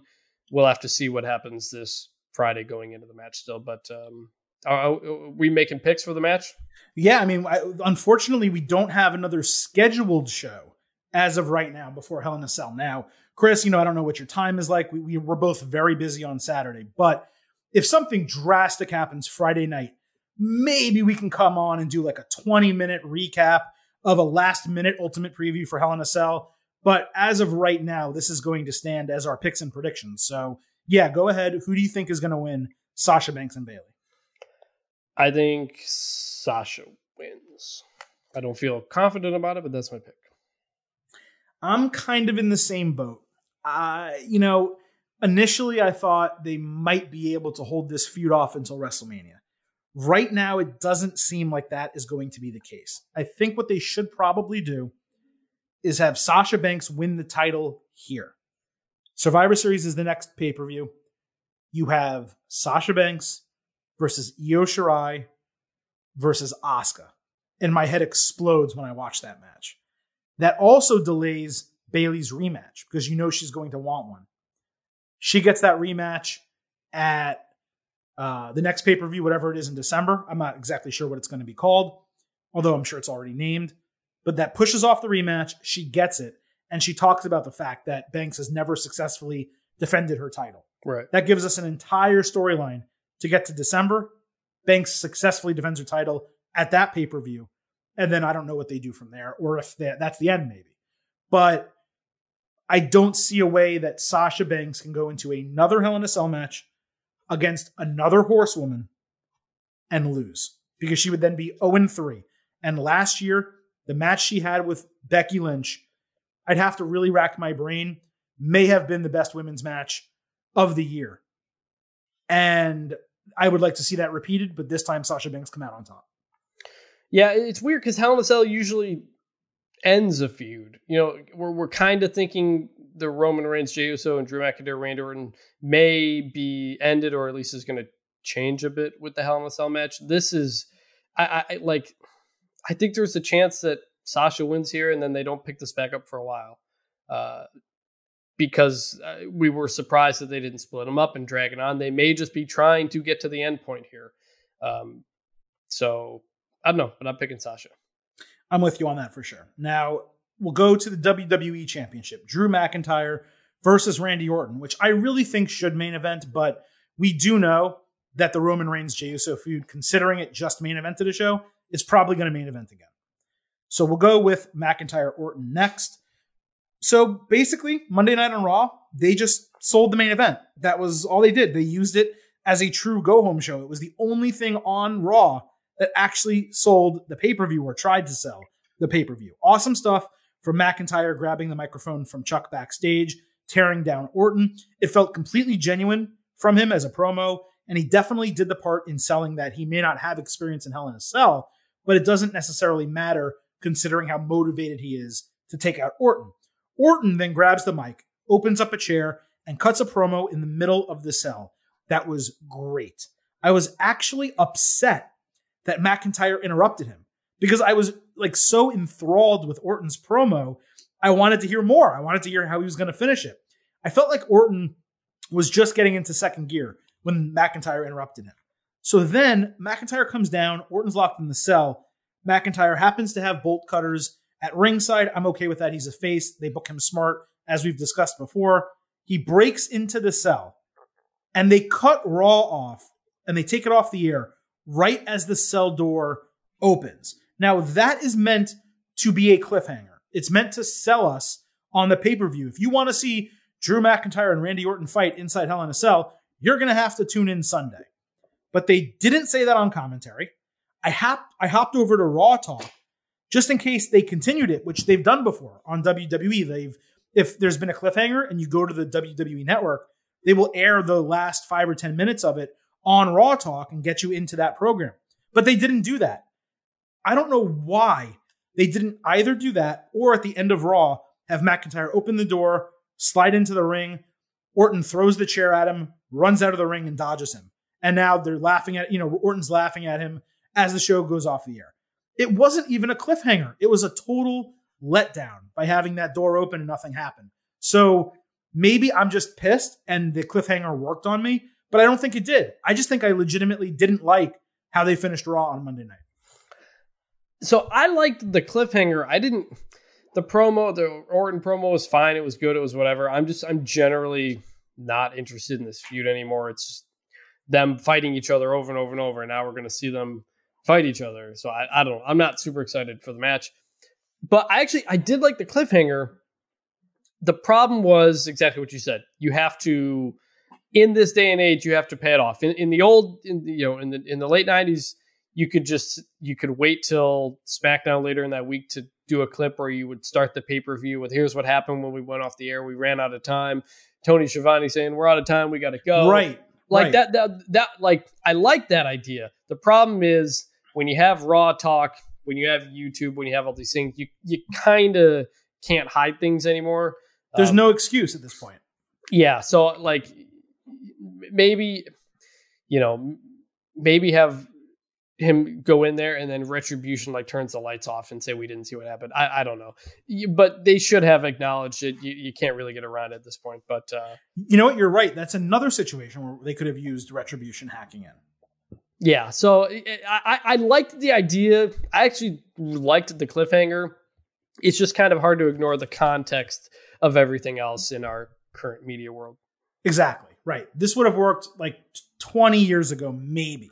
But again, they didn't even sell, even if they did back in the day, like you said, Tony Schiavone, Jim Ross, folks, we're running out of time. You're going to have to check out they didn't even do that. Tom Phillips didn't even do that. So at least do that. But it didn't feel like, it just felt like, oh, wow, we're going to see this. Oh, wait, Raw's going off the air? Oh, okay, the show's over. We didn't even get that hyped up announcement. So it was just a failure, despite the McIntyre promo and the Orton promo and the face-to-face all being good. Those final 5 seconds of Raw, to me, were a failure. But we got to pick this match here. And look, I think my mind has been changed a little bit where I do think that Drew McIntyre retaining here is a legitimate possibility, especially considering they already had McIntyre beat Orton, which toned down the fire streak that he had been on as the Legend Killer and really ever since WrestleMania. But I have to stay true to myself. And I have been predicting for months now that Randy Orton would beat Drew McIntyre and win the WWE Championship. And considering it's now at Hell in a Cell, and they already had McIntyre get over Orton at Clash of Champions, I'm going to stick to my guns. I'm going to say Randy Orton walks out of this show as the new WWE Champion for his 14th title reign in the company. I mean, we've been thinking that every show that Randy Orton's going to finally win, and then we go from there. I don't know. I want this. I don't really care for this feud anymore. I want it to end. In that case, I guess I want McIntyre to win again, and then it goes on. Or I don't know. I guess I'm rooting for McIntyre because I want to see something different. What do I think is going to happen? I think Orton gets the win. I think we keep doing this because Orton has done too good of a job all year to not get the title in a situation like this. But man, this should have happened 2 pay-per-views ago. And he has really lost. He's done the best he can. I think Randy Orton's still doing really good work, but man, he has lost a lot of that heat that he had coming out of the Edge situation. So I think he largely lost that heat by losing at Clash of Champions. Right. It's not on him. It's on him continuing to lose these title matches and to lose in an embarrassing fashion at Clash of Champions, to have everybody gang up on him, and then Drew kind of put salt in the wound by toying with him at the end.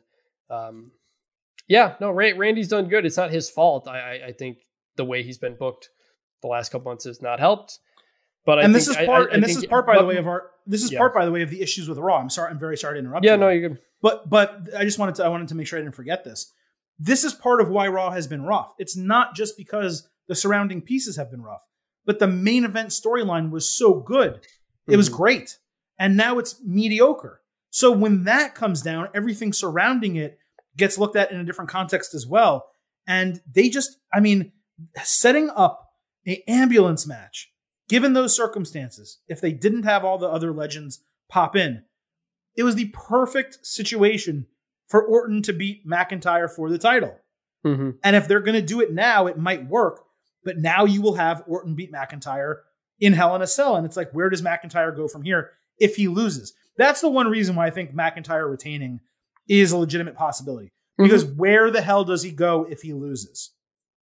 Orton can figure out another feud. They can make something work. Yep. McIntyre, I don't know what else he has, but I'm just not going to change. I'm going to stick to myself, stay true to myself, and go with Orton winning. But if I had not predicted that previously, maybe I would be leaning toward McIntyre.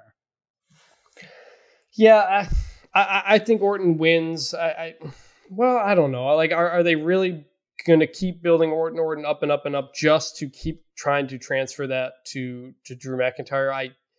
I guess. I don't know. Is it going to be McIntyre Fiend after this? I hope not. I don't really know where anybody goes. That's why all of these feuds have gone on for so long that I think it just continues, and I think Orton wins. The other thing to look at, by the way, is, are you really going to have Drew McIntyre versus Roman Reigns at Survivor Series? And are they going to do brand versus brand? With Finn Balor being the third person potentially in that match. I don't even think Finn Balor will be able to wrestle by November. Right. So I don't know what the plans are for Survivor Series, but it would make more sense for Roman Reigns, Randy Orton, because Orton taking a loss to Reigns is totally legitimate. And then maybe McIntyre wins the title back at Royal Rumble, which keeps him out of the Royal Rumble, and it gives him a nice short reign, and then he gets a heel challenger for WrestleMania. I could see that happening. So look, we have more to do, one more match to talk about, but I think we're both sticking with Randy Orton and Sasha Banks winning the titles so far in the 2 matches that actually matter. And our expected main event, the Universal Championship, Roman Reigns defending against Jey Uso, not just inside Hell in a Cell, but in an I Quit match. So we already talked about the main event of SmackDown, but this is what happened after that match when Roman Reigns beat Braun Strowman. So Jey Uso comes out after the match. Reigns spears Strowman, grabs a chair, told Jey that he needed to be the dominant one at the head of the table, him being Reigns, and then beat Strowman to death with the chair to set an example for Jey. Reigns kept telling Jey to grab the chair, kept talking to him, saying he loved him and that Jey should not be trying to take his place, but that he'd give him a chance. So, Jey had an opportunity. He could have beat Strowman and aligned with Reigns, or hit Reigns on the back with the chair, and he chose neither. Reigns turned his back. Jey picked up the chair, threw it down, but then punched and super kicked Reigns and beat him with the chair anyway, while screaming that he loved him too. Officials pulled Jey off. Reigns came back at him with the Superman punch, and then you could see that Reigns came to the realization that he has to take Jey out at Hell in a Cell completely and totally. This was very strong storyline-wise for Reigns and Jey Uso, and only further developed the storyline that they had already told us at Clash of Champions, and they've continued to tell us on SmackDown. Jey Uso did an interview recently, I think this week, where he said, or last week maybe, where he said that this was only supposed to be a one pay-per-view match, storyline feud. They were not supposed to go beyond it, but it was so hot and went over so well that they continued it. And a lot of times when they do that, the second version, the continuation, gets, drowned out a little bit. It gets watered down. That has not been the case here. They're keeping this hot. This worked extremely well, and I am 100% excited for this match. Yeah, this is without a doubt the best thing going, has been for 2 months now. Very excited for this match. My pick is Roman in this match, but that doesn't even matter. Like when wrestling is good, it's just, you just want to see it happen, even if you know it's going to happen. You knew Stone Cold Steve Austin was going to win those matches, but you wanted to see Stone Cold Steve Austin. I just want to see how this plays out. I'm really excited for it. And Jay has been doing the kind of work where, if he didn't have a twin brother, he's the guy who you could see in a main event feud otherwise. Like, he's showing that ability. And it's taking me back to when the Usos were doing their Uso penitentiary period. Mm-hmm. Them and New Day, like, week in and week out, were like the best thing going on at WWE in the time. They are such good talents, especially Jay. I think it's hard to, I don't know what Jay's future is going to be when Jimmy's good to go. It's kind of hard to have twins and them not be a tag team. But I think this opens up the possibility where you could just have a guy in a tag team like we saw with Kofi Kingston on Raw, who just has singles matches and can be a singles character as well. And I hope Jay gets more opportunities whenever this feud ends, because he is more than carrying his own side of this. Roman's doing a great job, but Jay is doing just as good of a job. That's a little tough for me, because I do agree that Jay is doing a great job, and I would like to see him in a singles role. And if they wanted to hotshot the title off Sami Zayn to another heel, I think Jay would make a really good transitional Intercontinental Champion. Mm-hmm. But other than that, I don't know where you go with Jay, because once he quits in this match, and we'll talk about, look, I'll speak for you. We both predict Roman Reigns is going to beat Jey Uso in an I Quit match and keep his title. There's no way that Jey Uso is going to win the Universal Championship, and he's certainly not going to make Roman Reigns say I quit, given this scenario and given the booking. So once he quits, what is there then for him to do? Reigns talked about it being an I Quit match, but maybe even making it have greater connotation long-term from seemingly a storyline perspective. If he quits, is he not just quitting the match, but quitting WWE? If so, do we go back to what I talked about a few weeks ago, where Reigns reaches his hand out an olive branch and brings him back in kind of as his stablemate, in the bloodline with Heyman, and they do this whole thing. So when Jimmy comes back, he has no choice but to kind of all join together. Do they maybe save that for when there's a face challenger to Reigns who is a true threat to take away his title? And on SmackDown, who the hell would that even be at this point? So I just don't know long-term or even short-term if Jey Uso has a lot of singles might in him, because if he loses his match and they don't keep him with Reigns somehow, then what kind of guy is he going to be where he just lost twice to Reigns and quit? You're going to have him go beat the Intercontinental Champion? Maybe, but I don't know. I don't know that he has that long of a leash as a singles competitor. But booking wise, you need to figure it out. But I think he has shown the ability. We know he's a good promo. We saw that as a tag team. We've seen it now as a singles person. We know he can work in the ring pretty well. I think he has the tools to be a very good singles star. You have to book around it, figure it out. I just think he has shown the ability that it's not like he has some major fault here that's going to hold him back from doing something. I think he can do a lot of different things. No, I think that's fair, Chris. I like Jey Uso. I like the Usos. I like Roman Reigns. There's no question this storyline is great. I just do wonder, where is Roman going to go now that this is over? Where is Jey Uso going to go? Is he maybe going to be out of action until Jimmy's healthy and they return as a tag team? So there's a lot of questions left unanswered, and that's good, really, heading into a pay-per-view, because I want to know not just how this match ends, but what kind of storyline are they setting up going forward? Does Roman Reigns' character continue developing and changing even more as a heel, maybe even a little bit more sadistic than he's already been? All questions that we will answer for you on this podcast, just not this particular episode. Instead, we will do that on our WWE Hell in a Cell instant analysis, which will come to you Sunday night as soon as the pay-per-view is off the air. Between now and then, do not forget, we will be back Thursday talking all things NXT and AEW. NXT with the equivalent of a go-home show, I guess, ahead of Halloween Havoc next week. AEW still developing some storylines. We're definitely interested in that steak dinner between Chris Jericho and MJF. How about next week, you and I meet up one-on-one for a steak dinner? You guys can meet up on this show Thursday for a steak dinner when we break down NXT and AEW, but definitely Sunday for our Hell in a Cell instant analysis, where Chris will join the Silver King. Vintage Chris Vanini will join the Silver King, Adam Silverstein, for a steak dinner, hopefully after Hell in a Cell. I think WWE, Chris, has given us 3 straight really high B, low A pay-per-views in a row. We're going to try to make it 4 on Sunday, aren't we? We are. We're just going to need to see if this is really a 4-match card or if we get a little bit more. We will see that coming up in a few days. For now, we bid you adieu. Please do not forget to follow us on Twitter at GettingOvercast and be a mark for this show. Head on over to Apple Podcasts. Leave us a 5-star rating and review. The show did go longer than expected. Macho Man, he's going to stay in catering. For now, it's the Silver King with 3 words left for you. Bye for now.